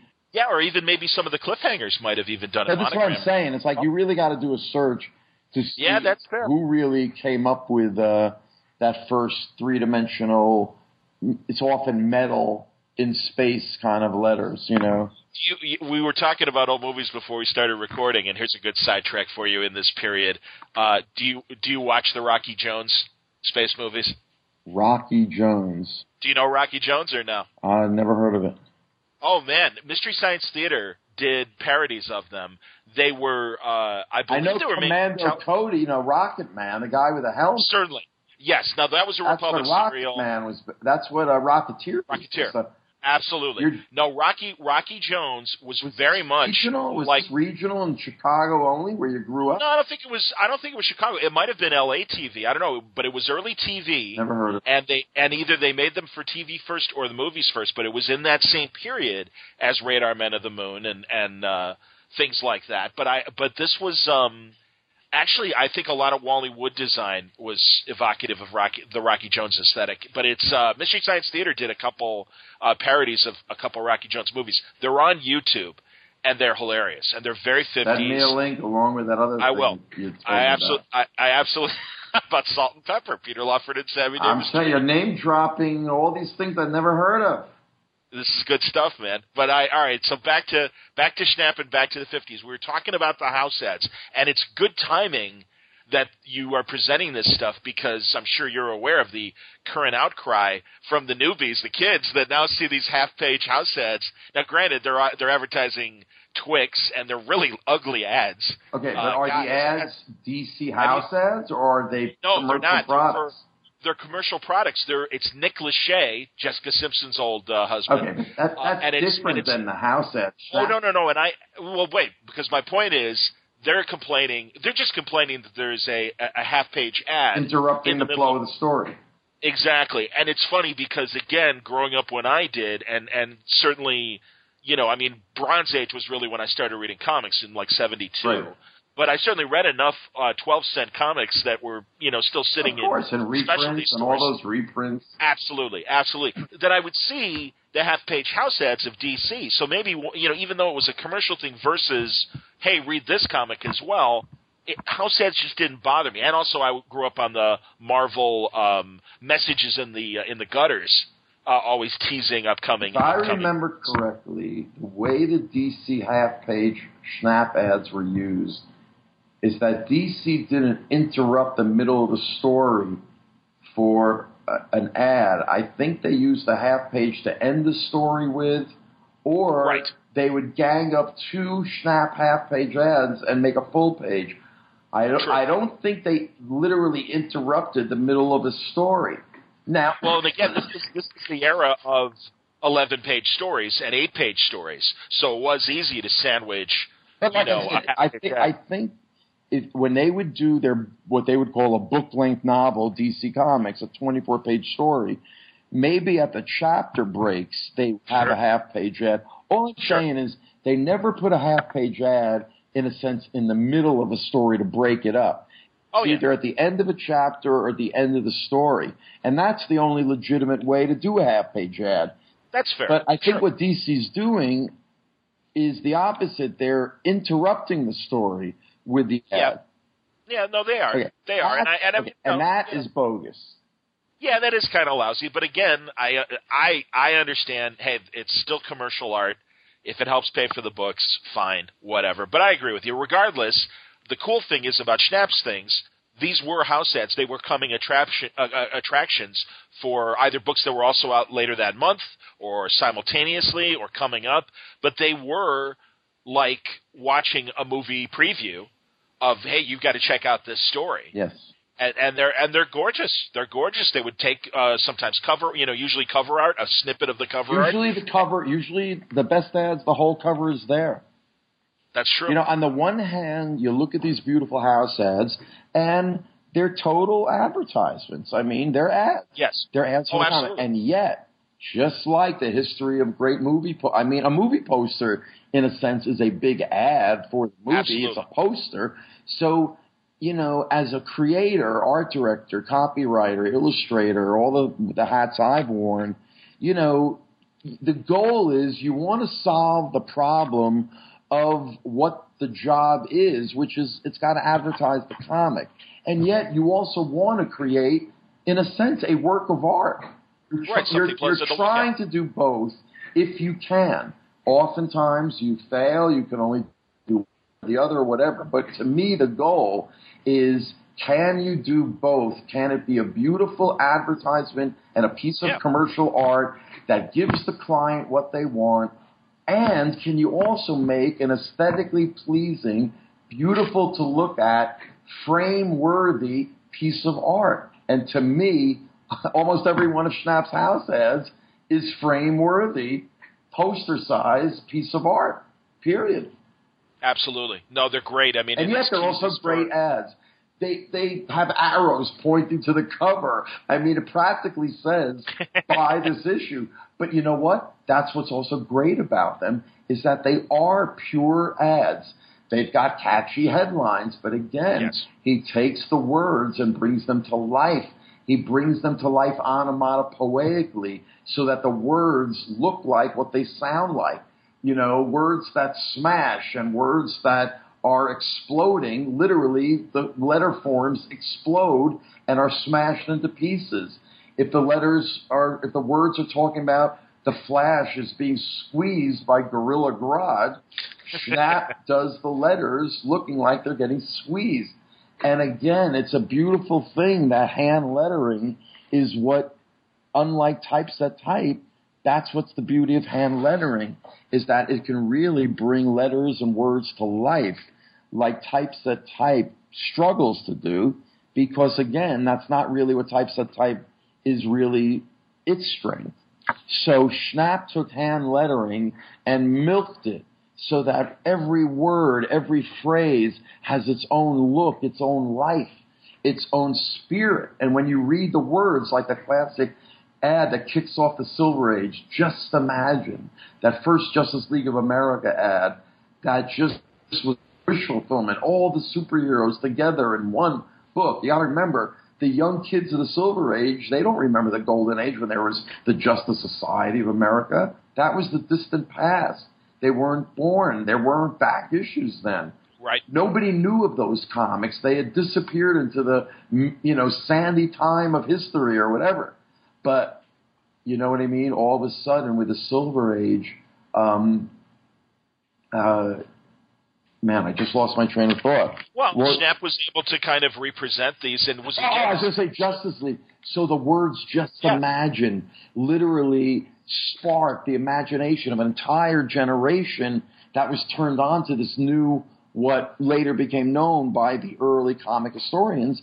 They called it the Silver Age because there was this renaissance of new superheroes based on the old ones. The old ones they call the Golden Age, and the new ones, what's after the Golden Age but the Silver Age. And those are the only two metal ages that make sense. After the Silver Age, which is the end of the 60s, I just call the 1970s the 70s. You don't do the Bronze Age? How come? Because to me, bronze, and then after bronze, it begins to become ludicrous. To me, bronze really says nothing about what the 70s were about, whereas something can be said for silver and the 1960s, given that the Golden Age is the Golden Age. Gold and silver are like the yin-yang. It's the only ones that make sense to me. Well, and I guess because of the Olympics, people think gold, silver, bronze. Well, you know what I mean? That just as that third age, You want to call the 70s the Bronze Age? Be my guest. I call the comics of the 70s just the decade. I call the 80s, the 90s, and so on. Because don't you? A case can be made: gold, silver, bronze. So I will give you the 70s as the Bronze Age, but I personally have never referred to it as that. And I grew up through the 70s buying all those comics in the 70s, so it's not like I wasn't part of it. So, maybe that's why, living through it, I'll never think of it as the Bronze Age. That's fair, and it was something that like I said, I started in '72. Right. In terms of buying my own comics, I know as a very small 4-year-old kid, I remember getting 12 and 25-cent Giants, in '69 and '70 or whatever. So, but anyway, regardless, don't you think, much like movies, there's a bit of a hangover of a style that creeps into the next decade? And like we say, the Silver Age starts with the Flash, but you look at the Weisinger Superman starts in like '58. The Batman still has that Shelley Moldoff and Sprang. Batman doesn't get a Silver Age until '64 when Infantino. Right, Infantino. Right, the Infantino new look, exactly. So that's why there are these kind of sliding eras for each specific character. But like I said, Silver Age, the consensus is pretty firm. Oh, no, and Definitely again, for the majority, yes, but like I said, Superman and Batman still looked like their pre-Silver Age counterparts until these shifts of Kurt Swan and Infantino on Batman. Right. The Silver Age, the kickoff, is more about the revamped heroes than it is about Superman and Batman. Because, again, that's fair. Superman, you really couldn't change him. The real Silver Age of Superman begins really when Kurt Swan starts drawing him pretty much full-time in 57. The first cover. The point is, it all the key to the Fortress of Solitude episode. Right. It was in the ether. It was in the DC air. Weisinger, again, this was a couple of years after they sued Captain Marvel out of existence. So a couple of years after that, Weisinger hires, just like William Randolph Hearst hired all the guys from the Pulitzer to his paper. Weisinger hires Otto Binder and all those guys, Kurt Schaffenberger, that were all doing stuff for Captain Marvel, brings them to DC, and Binder goes on to give Superman what he gave to Captain Marvel, which is the line extension, the Supergirl and the Super Pets and the Super this and the Super that.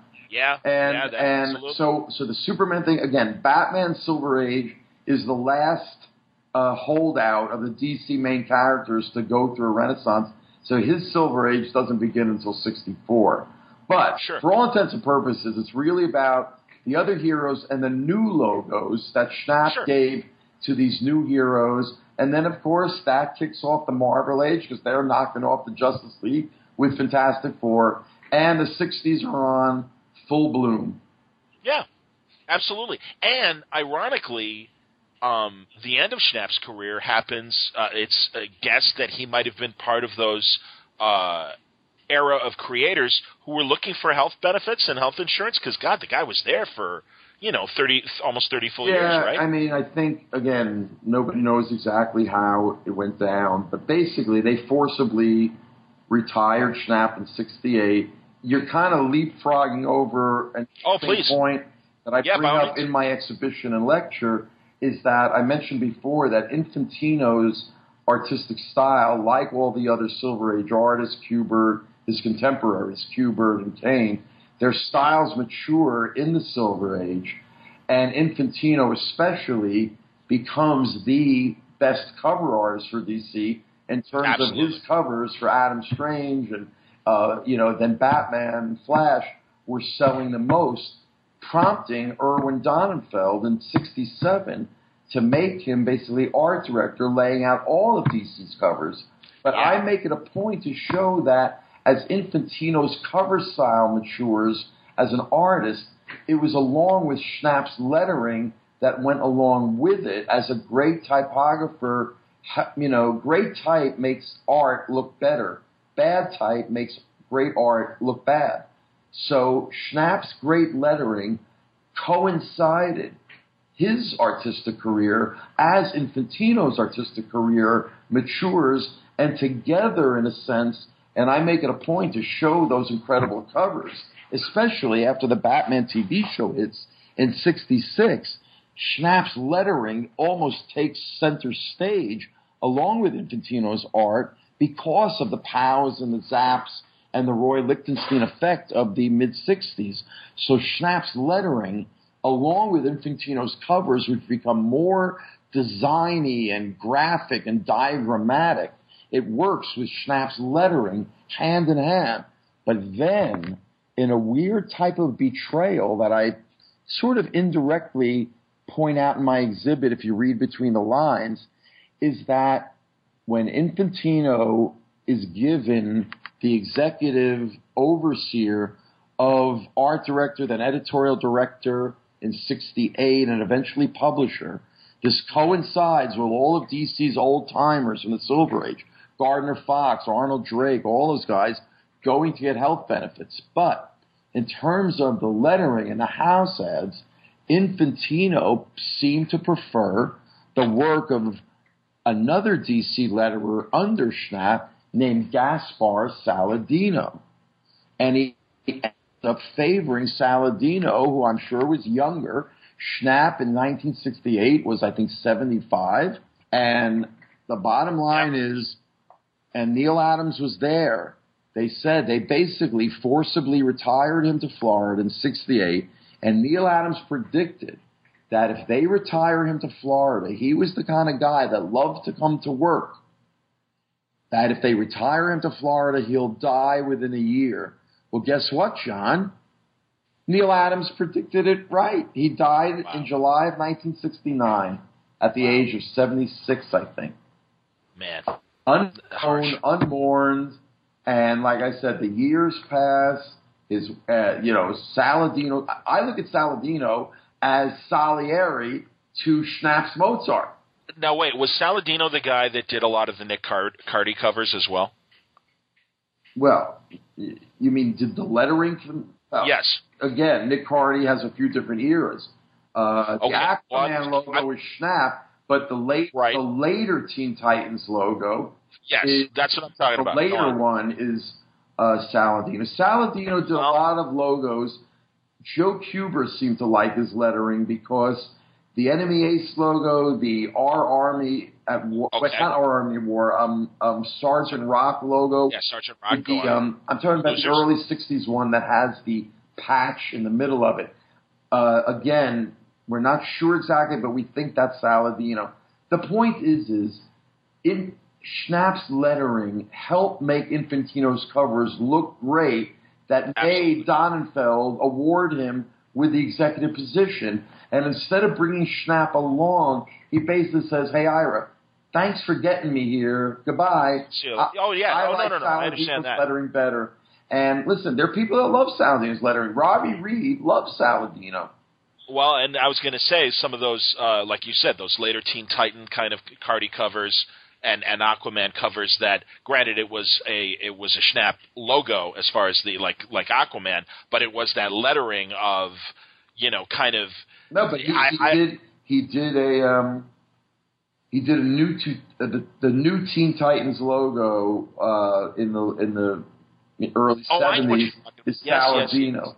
I think Aquaman kept the stuff, but I know what you're talking about. And then he did these house ads that in my lecture, I point out I find very ugly. I find Saladino's letter forms gawky, overextended, and they fight the art that they're meant to harmonize with and basically sell. We're taught as graphic designers that when you're designing type to go with a photograph, an illustration, whatever that is, you're not supposed to fight the art, and you're certainly not supposed to distract from the art. Type is supposed to harmonize with the art, and again, type is an invisible art. When it's working well and it's beautiful, you almost don't even notice it because you're supposed to be noticing the photograph or the illustration that the type is going along with. And I think Schnap does that beautifully in his house ads. When you look at Saladino's house ads, it's the exact opposite of what I just said. The letter forms fight with the art. They override the art. They crowd the art. They clutter the art. Ugh. Horrible. Horrible. No, I do see what you're saying, and I'm looking at the Creeper, the Brave and Bold, like you say, Enemy Ace as well, Johnny Double. Did he do the Avengers logo? Avengers from Marvel? Yeah. I don't know. No, Marvel is Artie Simic and Joe Rose and a bunch of other stuff. That would make sense. Did he do Firestorm? Well, now you're getting into a later era, and that might be guys like Todd Klein and stuff. I don't really know the later era. I really just No worries. I love Schnap and I know Saladino, but I don't like Saladino. There are some pieces he did again that I like, that his kind of style, which is like I said, it's funny. Robbie Reed calls it Irish Schnap on acid. That's what he calls Saladino. So he likes the kind of weird, gawky, letter forms that are going all over the place. I love the discipline and the authority of Schnap. And I'm just, it's like discussing whether you like Joe Sinnott as Kirby's best inker or Mike Royer. I'm a Joe Sinnott guy. So in this case, Joe Sinnott is like Schnap and Royer is like Saladino. Okay, I don't dislike Mike Royer, but I can appreciate the Joe Sinnott favoritism. But I think Royer did okay when he was doing. Are you kidding me? Royer has so many fans. Don't worry about it. Oh man, I know. I'm sure Saladino has his fans. Like I said, most prominent being Robbie Reed. Sure, man. No, and that is. And by the way, people should read that 10-part blog as well because it'll really give you such a great information about Schnap and a greater appreciation. But more importantly, and also as we're releasing this, I know that, like you say, the exhibit. Give me the name again of the museum. It's the Type Directors Club. It's not a museum. It's a trade organization, but they have an exhibit space on 36th Street in Manhattan between 8th and 9th Avenue. Coincidentally, right around the corner from the Penn Station Post Office, with Schnap's lettering, so you can take a walking tour and see Schnap's Roman letters, and then come to my exhibit and see the Superman logo blown up 14 feet long. And you're going to be there Wednesday as well as we're recording this? I'm actually going to be there this Wednesday morning because my friend that helped install the exhibit and came up with the kind of monofilament wire armature so that the Schnap logos look like they're suspended in space. That's why when I say you have to see this exhibit, there's never been an exhibit like it in terms of comic art. Trust me. And will it still be up? It'll be up until September 25th. Anyway, I'll be there Wednesday morning. Because I was going to say, I'll be there Wednesday morning because we have to repair some pieces that have fallen down. So I'll be there Wednesday morning, and then it's on to September 25th. It's Monday through Friday. You have to email the Type Directors Club executive director. It's not really open to the public. You sort of have to make an appointment to see it. It's a little weird that way, but it's Monday through Friday, 11 to 4 p.m. or so. But if you just go to tdc.org or my website has the links and all that, and I'm sure John, you'll give out the specific links and things. Yeah, please send me the proper links, and I'll put them in the post. Yeah, the point is it's on to September 25th, so people have plenty of time, especially anybody planning a trip to New York City the rest of the summer.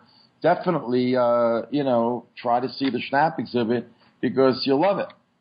And also, you're going back to the Connecticut Comic-Con coming up, and you did a presentation for your Silver Age book last year. This year, you're doing the Schnap presentation. Well, this year, I'm doing, just like last year, I'm doing 3 lectures in 3 days. I think Friday, I'm doing Silver Age, which is sort of based on my book, which I'll be selling at a table there. Saturday, I'll be doing Schnap. So the lecture I just gave at San Diego, I'll be bringing back to the East Coast and doing it there.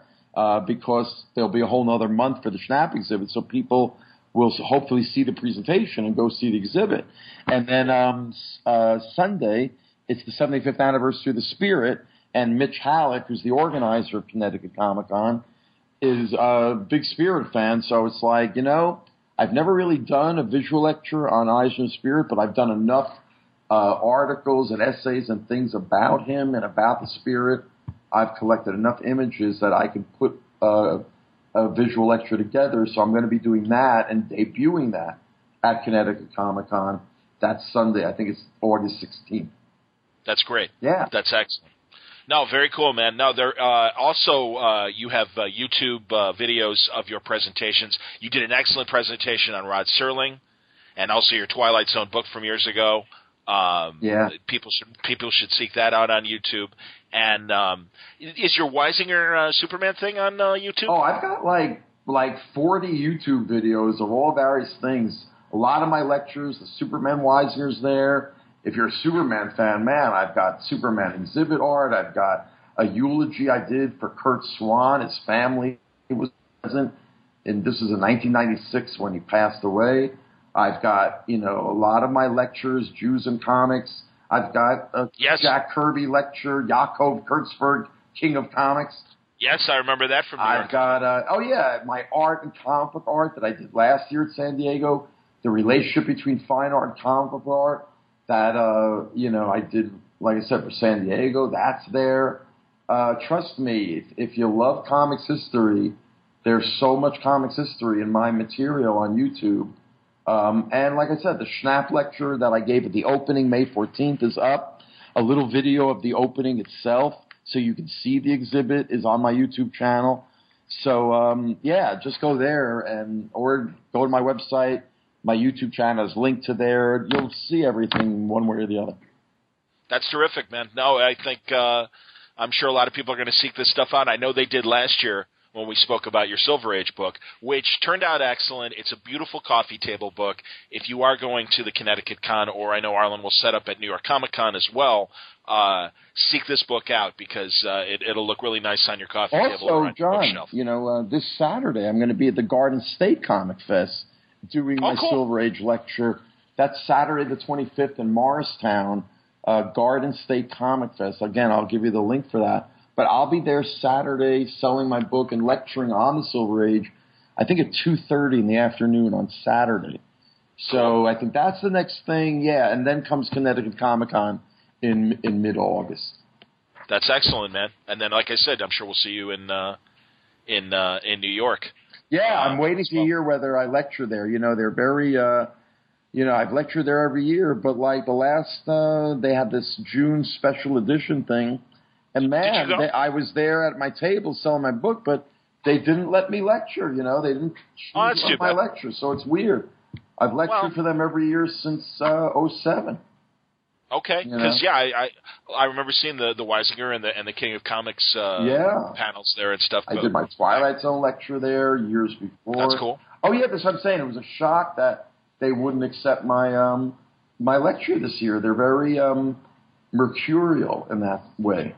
If I'm I understand, and it's there's a lot of competition for convention programming, and I'm always pleased that comics history is still important to the big cons like New York and San Diego. But I do sometimes worry that we might be losing real estate, and it's like I really don't want to see that go away, especially because sometimes it's very frustrating. I think there's almost a disconnect, and people give up and think, there's no really record. I guess we'll never know who really wrote that or who drew that. And it's like, no, actually, there's lots of current sources. The Tomorrow's guys, I think, do a great job in their magazines. And you've got certainly IDW, Hermes Press, and Dark Horse, and some of the others that are bringing back. Hey, we're in a golden age of comic book history. If you're in comic history, but that's the thing. We need the archival collection.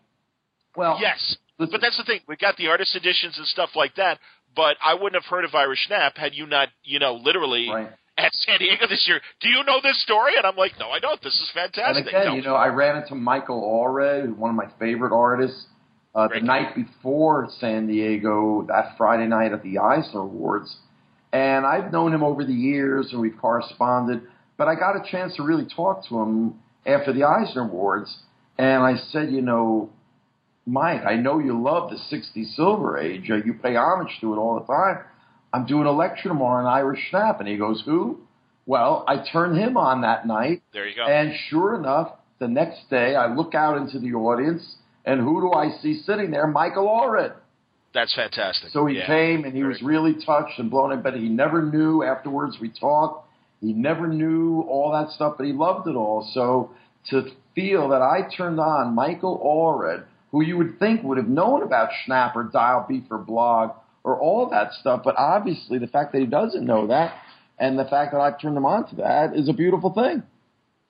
Danny Fingeroff has been talking about trying to put together kind of a database of a lot of comics history that's online and just scattered all over the place. And we finally talked a bit about it at San Diego getting together. Dinah Schutz actually told me to get in touch with him and let him know about my word balloon archive of the various conversations I've had. And when the time comes, we really, we should all pool the resources. I know that the Comics Journal has, wonderful audio of Gil Kane and Robert Crumb having a nice conversation.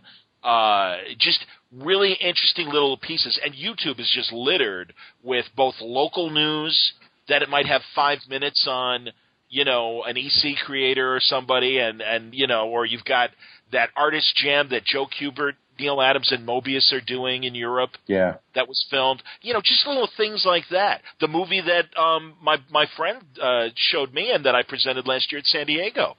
That Canadian and by the way, this television episode. This year, that guy Bob Rittal. You know him? Yes, absolutely. So he ranked the top San Diego events this year, and number one was the John Lewis March graphic novel panel, which I understood being number one. It was historic. Number two was this Jack Kirby video interview that had never been seen since 1984 when it was first shown on local cable access.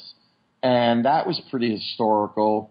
And he voted that number two, best event in San Diego this year. And my Schnap thing, he voted number three. Yeah, that's pretty cool. No, Bob's in the Guinness Book of World Records with his biggest comic collection. Yeah. Well, last year at San Diego, we met for the first time because the lecture I did on art and comic book art, he comes up to me. Yes. I never met him. Right after I finished, right up to the dais, like while I'm still up there putting my computer away, big smile on his face. He goes, Arlen, I run this website, Comic Spectrum. I've been covering the San Diego Comic Convention for 25 years. The presentation you just gave is the greatest presentation on comics I've ever seen. And last year, he ranked my lecture the number two event. And what was number one? I don't remember. What was number one? He bought a piece of Alex Ross original art. So for him, that was his number one event. But as an asterisk, what he was really saying was, my event was the best event. No, I was in his top 10. I think I was like number 7 or number 8 or something like that, which was very nice. No, he's a great, knowledgeable comic collector, very knowledgeable, absolutely, and former podcaster as well. He used to be on Comic Book Page. Did not. I said, I met him at the dais, and I bought him a drink, and I said, Bob, you get me. So he came to Schnap, and I didn't get to see him after Schnap, so I didn't know what he thought. And then, he got very busy, and a week later, he puts out, his top 10, and there I am, number 3. So it's nice to know that, like I said, he really gets me. Like I said, you get me, Bob Rittal gets me. There's like a handful of people I call the Arlen Army that kind of really get what I'm doing. We're like the Jedi Knights, you know what I mean? I'm Obi-Wan. That's fine. Yeah. I wanted to ask. I've got a DVD in my hand that I bought recently from Amazon. Speaking of the Twilight Zone and Rod Serling, these are a couple of Rod Serling Studio Ones, not the obvious ones, but it's The Arena and The Strike. And I wanted to know if you had ever seen them. Never seen them. Always want to. I never saw this one that's supposed to be brilliant. Have you ever heard the one called The Velvet Alley? I have. I bought it actually. You can get it. Yeah, you can get it from Amazon. It's tough. It's from a kinescope, so it's. I know, but that one is the one that's most autobiographical. Yes. It's like his comment on. And it's Art Carney as the Serling doppelganger. Did I get that right? And Jack Klugman is his agent that he screws over. So how perfect is that? You get the odd couple ahead of their time. Once again, that's true. That's right. Serling strikes again, years ahead of his time. Also, it's great. It's just. I'm a huge, it's funny, I was just on Turner Classic Movies a few weeks ago. They showed The Late Show from the early 70s, the Art Carney, Lily Tomlin movie. And, Art Carney really had that great streak of, comedy drama along with his classic roles. And, people forget how strong he was. And, no, absolutely, Velvet Alley is a good example of that. It's neat. I mean, Velvet Alley, nobody's seen it. It's it's great, supposedly, but it's been hard to see. Yeah, you can, like I said, they've got it's a very faded kinescope, but you can appreciate it, and still, if you want to watch it, it is available on Amazon. But yeah, the two, The Arena and The Strike. The Arena's a politics thing, and The Strike. Oh, I know what they're about. I just have never seen them. Yeah, I'm curious to watch them, and man, they got great casts. It's Wendell Corey and Chester Morris in The Arena, and it's. James Daly from was it Medical Center, his old show?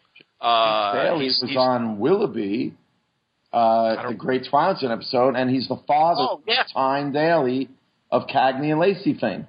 Okay, wasn't he also in, was it Requiem for Methuselah, the original series Star Trek episode, where he's the immortal guy?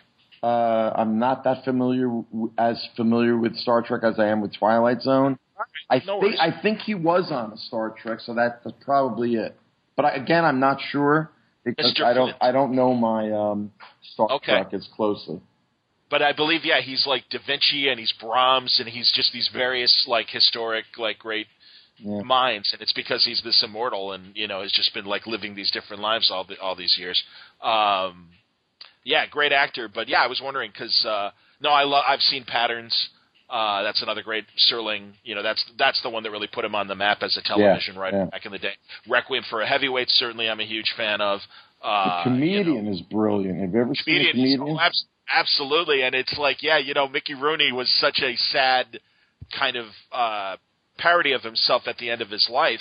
But man, I'll tell you, you cannot deny the power of Mickey Rooney, and The Comedian is a great mid-career. Like, wait a minute, this guy really is the shit. Oh, The Comedian is... I mean, he was nuts and he was controlling.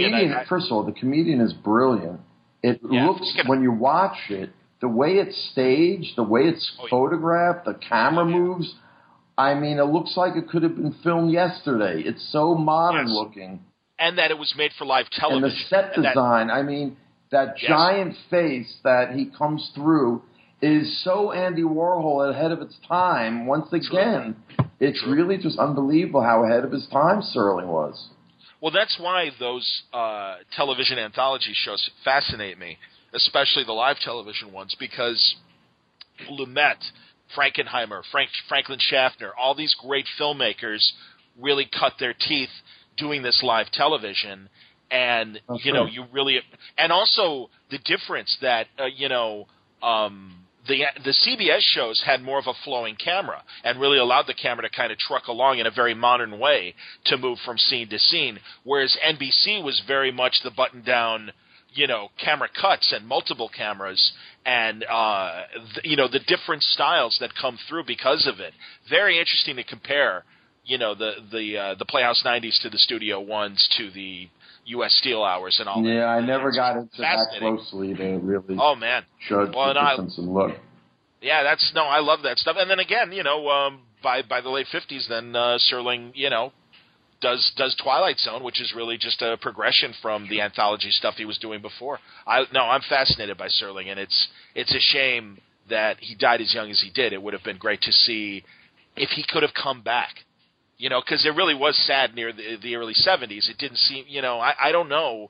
Tell me, like, was he doing okay, or was it really just, grabbing the money that he could from Night Gallery and the occasional books and, doing film narration like Chariots of the Gods and stuff? Well, Serling, he died thinking that he didn't really succeed. He had dreams of wanting to write the great American novel, the great American play, the great American screenplay, and the achievements he did, like 7 Days in May and Planet of the Apes. Most people don't know that it was Serling who took that novel and gave it the twist that set it on Earth, so that final scene with Charlton Heston and the Statue of Liberty, that's Serling. That comes right out of Twilight Zone. And most people to this day don't know that maybe one of the greatest endings in movie history, to rank along with Rosebud at the end of Citizen Kane. Yeah, absolutely. So the point is, Serling didn't write the great American novel. He didn't have a successful show after Twilight Zone. He didn't have creative control on Night Gallery. So he dies in 1975 at the age of 50, just as, if you look at the year 75, Serling's metaphorical children, the Steven Spielbergs, the George Lucases, the James Camerons, the Stephen Kings. In 75, you get Spielberg's Jaws, you get Stephen King's Carrie. In other words, Serling dies before he really gets to see and understand the impact that the Twilight Zone, which he felt, was okay. He wrote a few good episodes and that was it. He had no idea the impact the Twilight Zone would have on the generation of guys like David Lynch and all the guys I just mentioned, who were the creators of our modern science fiction, fantasy, and horror, were all teenagers when Serling was doing the Twilight Zone. And lighting the sparks of their imaginations, as Stephen King has written about in a nonfiction book that he did about a survey of the horror field called Dance Macabre in 1983. He does a whole chapter on the Twilight Zone and the impact it had on him and his generation, of which you would count Spielberg, Lucas, David Lynch, you name it, James Cameron, all Serling's children that unfortunately Serling never got to see their impact on our current culture because he died at the age of 50, just as these guys were taking their place on the main stage of American popular culture. Yeah, you almost have to wonder, and you know this story, and it's one of the prints that I bought finally after admiring it for so many years on Jim Steranko's table. The way that Spielberg and Lucas contacted Steranko to come up with the conceptual look for Indiana Jones. Well, you wonder if Serling were around, it would have been nice to see a Spielberg or a Lucas maybe call, or a Stephen King or somebody, and going, "Hey, Rod, we need you." Like I said, it's not so much that I wish Serling had lived so that he could have made a comeback. It's really that I just wish he would have lived to have seen the influence and impact that the Twilight Zone would have on guys like J.J. Abrams and the guys that did Lost, which was a total takeoff on the Twilight Zone. You know, Serling had a series in 1970, the year before he does the Night Gallery, and it's a series about a group of young people that get stranded on a desert island after their plane crashes. Lloyd Bridges show. Does that sound familiar? Wasn't Lloyd Bridges on that show? No.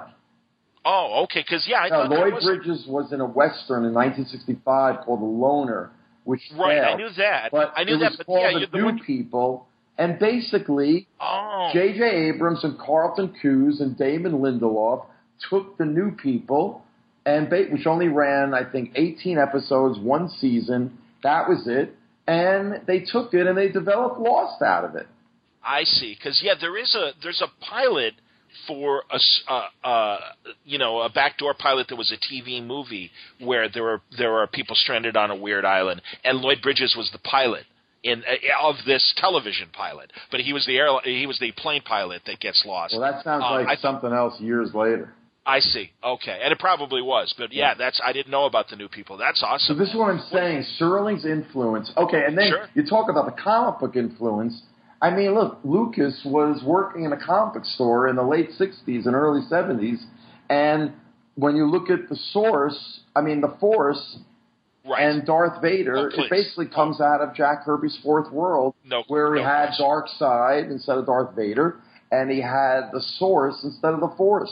Absolutely. So, and I maintain in my lectures that comics have always been 25 years ahead of the American culture. I mean, look at the movies they're making now. They're all out of characters that came out of the Silver Age. I mean, it's unbelievable in the sense that, look at Watchmen and Dark Knight. Watchmen was made as a movie in 2009, 26 years after, or 23 years after it debuted. And, that's right. And basically, Batman versus Superman, which is coming out next year, will be 30 years to the year after Dark Knight, which is essentially an adaptation of. Pretty much. That came after.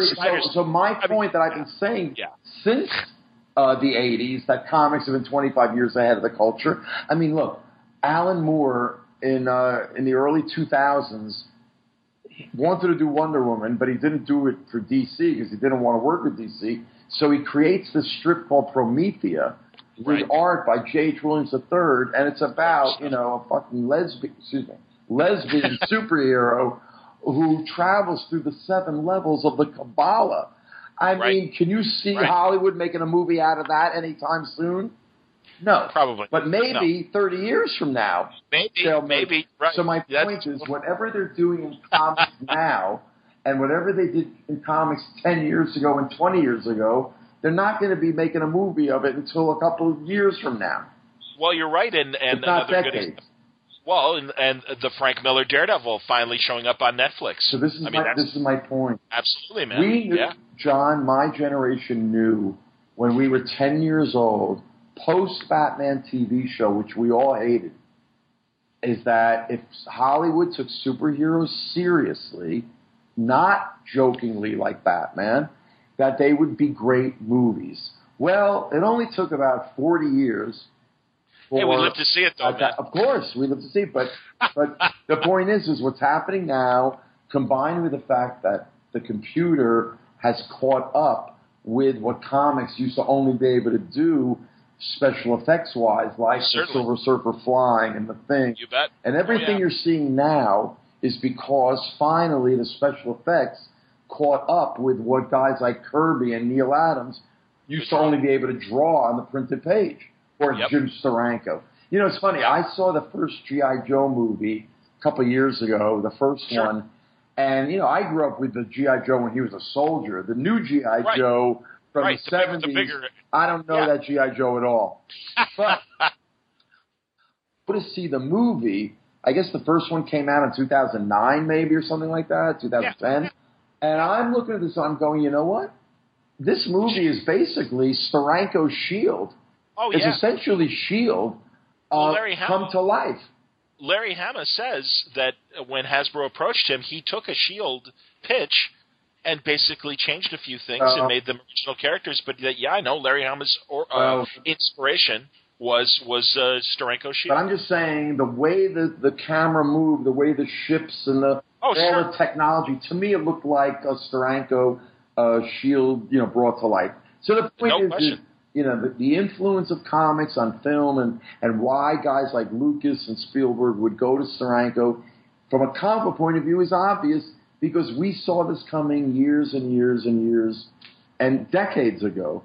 No, agreed. And, I was going to say it's kind of like the way that one of the reasons why the Israelis had to wander for 40 years in the desert was because the generation that was tainted by Egypt had to die off before they could enter the Promised Land. Well, the generation in Hollywood, John, that thought comics were junk, that could only be made campy, had to die off. They had to die off so that the new generation that's greenlighting all this stuff is our generation that always thought comics were great.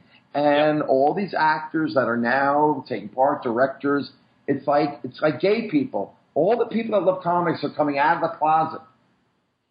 Right. Well, but like you said too, I mean, Jeff Loeb is a prime example in charge of Marvel Television, exactly. and is a guy who grew up loving comics, and now is in a position of power to say, yeah, but it's got to be more like the comic book or the Marvel film panel of Quesada and Bendis and Buckley. Finally, comic book people, and again, they're in charge. And all the aborted bullshit like the Spider-Man TV show in '78, and to me, even the Hulk TV show. Movies. I was never a Hulk fan, but I thought the Ferrigno monster looked goofy and stupid. But it was a good show, though. Dramatically, it was a good show. Well, you got to give it that. Some people liked it. I never liked it. My point is that it was always because even when Hollywood did superheroes, they never seemed to work with the people that actually did the comics. So what we're seeing today is finally what we always wanted, where the comic book people, guys like Jeff Johns, are both in the movies as well as in the comics. So finally we're getting to see. Now, on the other hand, how come I'm seeing a guy named Hawkeye who's just a guy in a black turtleneck with a bow and arrow? Where is that medieval Don Heck 1965 costume brought to life? I don't like the fact that Captain America runs around in these movies without his mask or helmet on. I mean, they're almost afraid of actually doing superheroes. Yeah, but they're also, and I understand that that their thinking is we're paying Chris Evans. The time out. Here, a better example is Downey. We're paying Robert Downey Jr. $50 million. We want his face on the screen. We don't want the helmet. When I think who's that actor? Keith Urban. Who's the guy that plays in Star Trek the McCoy role? Oh, Carl Urban. Urban. Yeah, Judge Dredd. Okay. And I never saw the Judge Dredd movie with Carl Urban. I heard it was great. It's amazing. Okay, I missed it when it came around. I got to see it. Yeah, but that's that was made in the UK where they get it. I'm talking about Hollywood. This is the Hollywood attitude. My point is, a great actor will subsume himself in a role, and this idea that. But Carl's not a Carl's. I don't care. Carl's not a Downey Jr. though. No. There's a difference. There's a difference, Arlen. But hold on. Tobey Maguire was already a star when he became Spider-Man. Can I get a word in Edgewater here? Oh no, man, we're having a conversation. Go on. Yeah, well, let me get a word in Edgewater, as my aunt wants to say. Go on. The fact is this is the same old story as Stan Lee had with Steve Ditko. I want to see Spider-Man more. All of these characters have civilian identities. There's plenty of time for these actors and their egos to get screen time. The point is if you make a great Spider-Man movie or a great Iron Man movie, people are going to go see it knowing the actors are under those masks, and there's plenty of scenes for them to be without the masks. But when let me finish. When they're superheroes, they need to be putting on those masks. And I don't buy this idea that because they're big talent, we've got to see them all the time. But I don't think it's the actors' egos. I honestly do think it is the money men in Hollywood. And also, like we've said, that attitude is disappearing and dying. And in fact, Marvel has found a very elegant way of having both Downey Jr. and Iron Man show up. Also, that inside the helmet perspective that we get. So my point is, stroke of genius. My point is, like I said, the guys that have masks like Captain America, there's plenty of scenes of him as Steve Rogers, just like in the comic book. There was sure. So my point is, a great actor in a great movie will understand what his role is. And if his role is to wear a mask, you wear the fucking mask. Sorry. Yeah, but I also think. Listen. Well, I don't disagree with you. That's the thing, Arlen. And I'm not making apologies for them. I'm just explaining I know what they're understanding. You don't have to explain that to me. All right, well, I'm there you saying go. That doesn't make it right, and that doesn't. No, I agree. But I said, I would love to see, in a sense, a superhero movie where the great actor is never seen, and all of a sudden the box office to fall apart because we, the audience, didn't get to see his face too. Well, I wish it had, and it did okay, but you got to hand it to V for Vendetta and again, it was part of the story, and it was this very Phantom of the Opera sort of thing where you never saw the face because it was damaged, and you just saw the Guy Fawkes mask. And good God, and I always forget his name. He's Elrod in the Hobbit movies. It's Hugh something. What's his last name? Is it Hugh? Yeah. He said, of course, Agent Smith. The Matrix movie. Matrix. Man, it's on tip of my tongue. All right, I'm looking him up. It's Hugh something. Is it? All right, here, we'll get it. I'm almost positive his first name is Hugh. And we screeched to the halt as we search for a name. It's Hugh something. It is Hugh something. Hugo. What did I say? Hugh. Okay. Yeah, you were close. Hey, Hugh is half a Hugo. Absolutely. Hugo Weaving, amazing job in V for Vendetta. All I'm saying is a great actor will understand what his role is. Sure. And this idea that we, the audience, are not going to see these movies because the actors aren't being shown their faces enough. Again, in the last Avengers movie, during the climactic fight scene, Evans is running around without a mask on at all. Right. And I don't buy that. I understand. Well, and also, his identity seems reasonably open. That's not the point. Do you see in the comic books Captain America running around with his mask off? No. Well, actually, no. Well, they did come up with that blue and white action suit that Steve did when he was in charge of S.H.I.E.L.D., and they incorporated that in the film, and it was in the comics before it was in the film, and they were very smart about that. And but I know what you're saying. I don't disagree with you, Arlen. I swear, I don't. The fact that Hawkeye is a guy in a black turtleneck. No, I get it. And with a bow and arrow, I mean, does anybody give a crap about Hawkeye? No, I understand. Well, here, we'll move on. Let's move on to other, because I want to know your opinion. What do you think of The Flash and Arrow? I never watched The Arrow, and again, the only time I was ever excited about Green Arrow was when Neil Adams did them, really? You didn't like Mike Grell's? You didn't like Mike Grell's run in the movies? Oh, I never liked Mike Grell as an artist. Don't get me. Oh, okay. Because man, I'll tell you, I loved that term. You're the majority. I had a lot of fans. I never liked his artwork, so I never got into anything Mike Grell did. Go on. But so again, but Flash, the idea of an archer doesn't exist as a superhero. So I can't say, like I said, other than Adam's Green Arrow, I've never been excited to follow an Archer. So I never watched the TV show, but I have been watching The Flash. Okay, and? I like The Flash more. I don't like the overabundance of the CW, Rob Berlanti soap opera, teenage romance, and the girlfriend and the boyfriend. It's like, if you took those Flash episodes, you could edit them down to half hours. If you edit out all what we used to call when we were 8 years old, the mushy stuff. Sure. Do you know that Smallville in Japan does just that? Well, there you go. Which is, and I actually, Loeb told me, because he was a producer on Smallville then, they would take the first and second acts, and you would see them at the top of the show in a quick cut kind of scenes, almost like previously last week on Smallville. That's how they would start the show, with those scenes of the first two acts, and then pick up the story. So the mushy stuff was still in there, but they cut it down, and they cut it down to like the bare action. Now, conversely, I saw the leaked episode of the first Supergirl, and I was now I'm not a Supergirl fan. I'm not a Wonder Woman fan. I could care less about female superheroes. All my favorites have all been male. And yet, I thought Supergirl was really good. It's all in the casting. I think the actress they got is really good. It's on CBS, so the budget's a little higher. It doesn't have that. Oh yeah. It doesn't have that cheesy CW Vancouver look. You know what I mean? You like that? No offense to Vancouver, but you know what? Yeah, what are you talking about?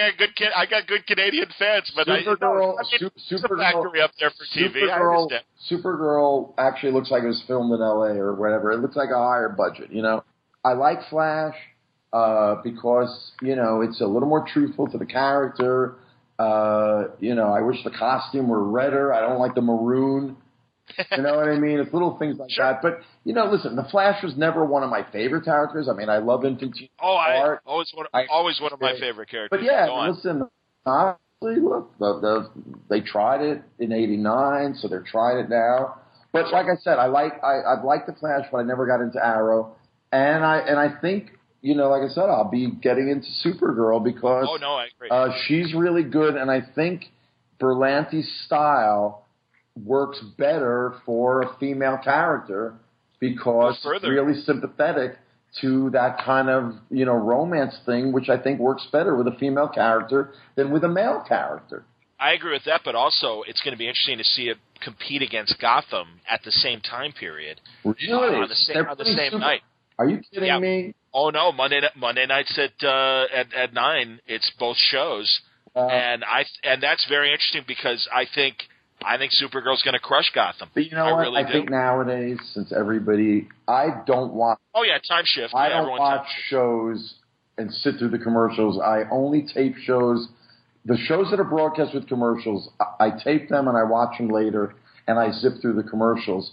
I cannot imagine sitting through a broadcast show with commercials. So I think Hollywood realizes that at this point, and this idea that they're on the same time used to matter years ago before people tape shows. Well, we'll see. And I think nowadays, I just don't think it matters anymore. We'll see because I don't know. I think they're going to make it a thing, but I'm telling you, in reality, the people that love both shows are going to end up watching both shows. So yeah, but not everyone has a cable, Don't they factor DVR recording into they do? Yes, but they do, and that is important. But all you have to do is look at some of these other quality superhero shows that didn't get the audience, and I'm just afraid it's going to split the superhero audience.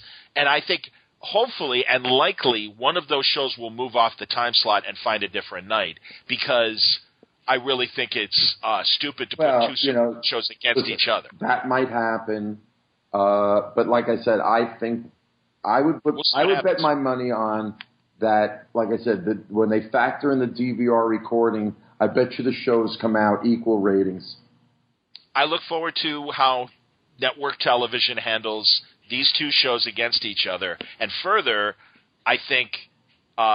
Where you're watching 11-year-old Bruce Wayne scratch his nose and say, oh, that kind of looks like Batman, and he's kind of doing it like Batman would, versus Supergirl, as Supergirl right now, And I also saw the pilot. The amount of Kryptonian backstory that they put in the pilot that clearly is laid out for the series. Yeah. Superman fans are going to go nuts. Oh, yeah. This is not Smallville. This is not dicking around with the Superman By the way, persona until the very last episode.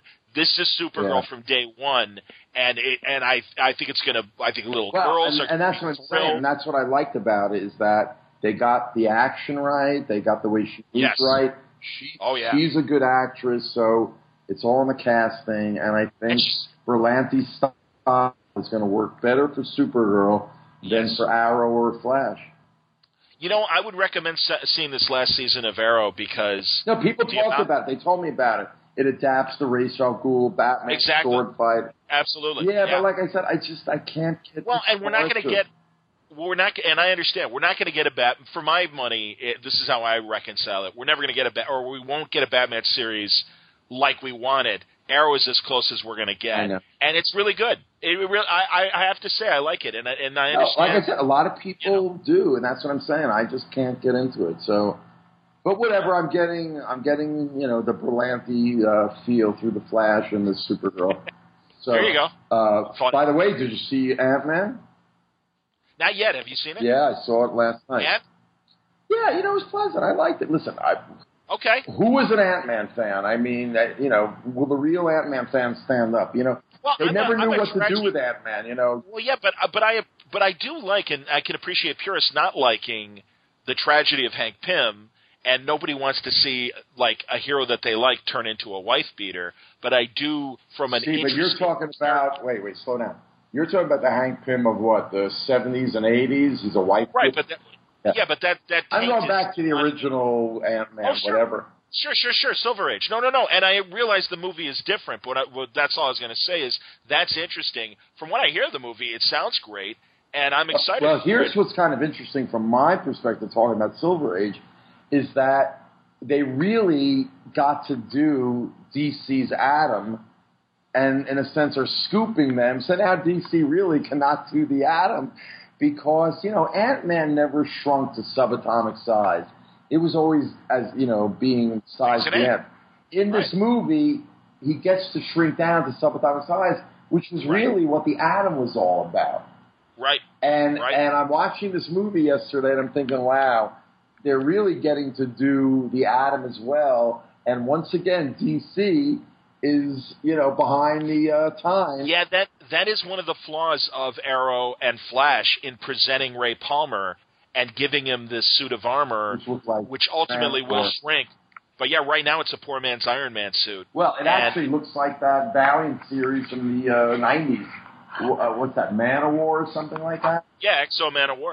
Man of War. So the point is I looked at that and I'm like, where is the Gil Kane costume as usual? Yeah. And the thing is that once again, Marvel scoops DC and gets there first and basically says to DC, hey, we're already your Atom. Good luck. Yep.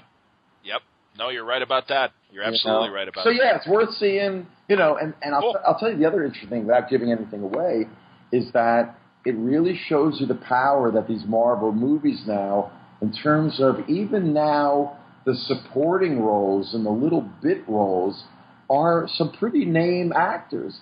Like in the supporting role of this Ant-Man movie is that actor Bobby Cannavale. He is. No. Bobby Cannavale was he was in Boardwalk Empire as one of the bad guys. He was in Blue Jasmine, the Woody Allen movie. He's an actor you've seen. He's like a Sopranos tough guy. Okay. But he's got like a name now.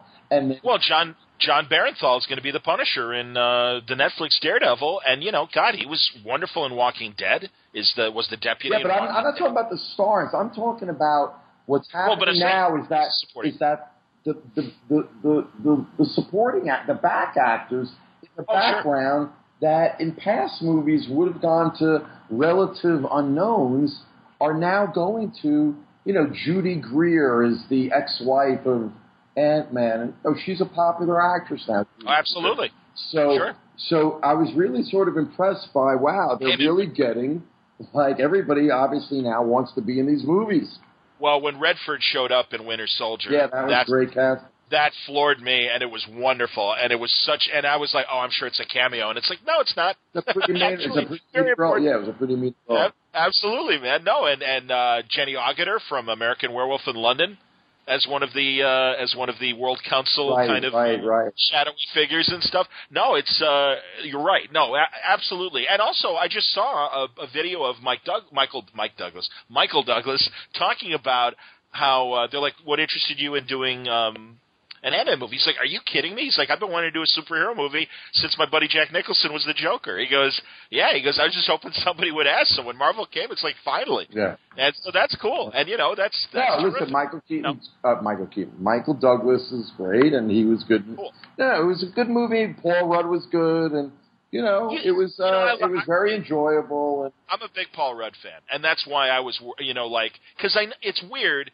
It's so funny. They don't know what to make of it because it won the weekend, but it only made $58 million. And it's like, because it was up against Minions. Jurassic 4 is still doing. Jurassic amazing. We live in a time now where a movie is really only judged on its opening weekend. It's really, it's really like the Hunger Games for pop culture. It's like they throw these things. It's like, God forbid and again, you look at the history of things on television, say, that needed time to develop, like Seinfeld. And, you look at things that, they did, Rocky Horror Picture Show, a big opening weekend. But you know what I'm saying? It's like this idea. It's like Gladiator. They're thrown in, and then if they don't perform, they're considered failures. It's really like sink or swim, being thrown into the deep end of the pool. It's unfair to the art form itself. It's unfair to all the actors and creative people that make these things to be judged so harshly on a pure money-making. Yeah, it's just, as an artist and a creative person, I find it repellent that a work of sweat and toil would be thrown into a ring like that. It's just disgusting. No, I agree, man. I agree. Well, let's wrap up because you've been generous with your time, and it's late New York time. John, I can talk to you all night long. No, I appreciate it, man. And great information. I urge people to go, again, the name of the club, the typography club. No, it's called the Type Directors Club. Okay. TDC.org, I think is their site. Okay, and email them, and we'll have links as well. Yeah. So that you'll be able to see the Irish Schnap exhibit. If you're going to the Connecticut Con in August, you can I'm going to send you links, John, when we hang up. I'll send you links to all my things that are upcoming. Garden State Comic Fest next week. I think it's September. I'm at the Newark Comic Convention. In September, I'm doing my Jews and Comics lecture at 92nd Street Y. So, I got some things coming up the rest of the summer and early fall. Excellent. So Arlen is on tour, and get your satin jacket that says Schumer on tour. Yes, I love that idea. Arlen on tour. It's true, absolutely. Sunday. Always interesting information, Arlen. I thank you for making me aware of Irish Schnap, and you got a good story to tell. I only wish you'd come to New York to see the exhibit live. Yeah, I won't make it till the con. Yeah, till the con in October. You'll just miss it. It's too bad. I know. But that's story of my life. That's all right. But that's the beauty of New York. There's always something else to see if you miss something great. So, but thanks for your time tonight, and looking forward to seeing you in October. I love you, man. I'll talk to you soon.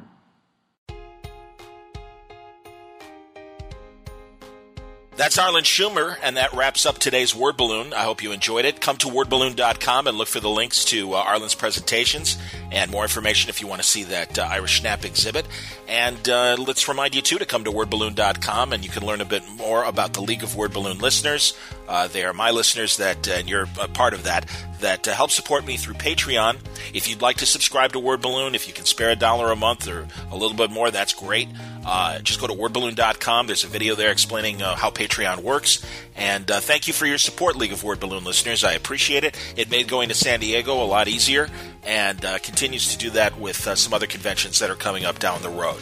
Word Balloon is also brought to you by the Cincy Comic-Con, happening September 12th and 13th at the Northern Kentucky Convention Center. I hope you will join me, Tony Moore, such a great lineup of creators for an excellent weekend of comics conversation on the panels, great opportunities in Artist Alley and the various booths and merchants that show up as well. It's a great convention. It really is one of my favorites. My third year running, and the reason why is it's a lot of fun, and it gives me the opportunity to moderate these panels and bring you some great programming. But enjoy it live. The Cincy Comic-Con, September 12th and 13th at the Northern Kentucky Convention Center. For more details, visit cincycomiccon.com. Word Balloon is also brought to you by InStock Trades at InStockTrades.com. Go there, you'll find excellent deals on all your favorite hardcovers, trade paperbacks, graphic novels, artist editions, essentials, omnibuses, all at excellent discounts. Don't forget, if your orders are $50 or more, you'll receive free shipping, and you won't believe the lineup. Just go through the search base or even just check out the front page on some of the deals. I'm sure you'll find something that will suit you at InStockTrades.com. John Sutcher saying thanks for listening again to Word Balloon. Thank you, as always, League of Word Balloon listeners. The best way you can help me out is letting a friend know that you really like the programming that you hear on Word Balloon, and they probably would too. Questions or comments about the show, reach me via email, john@wordballoon.com.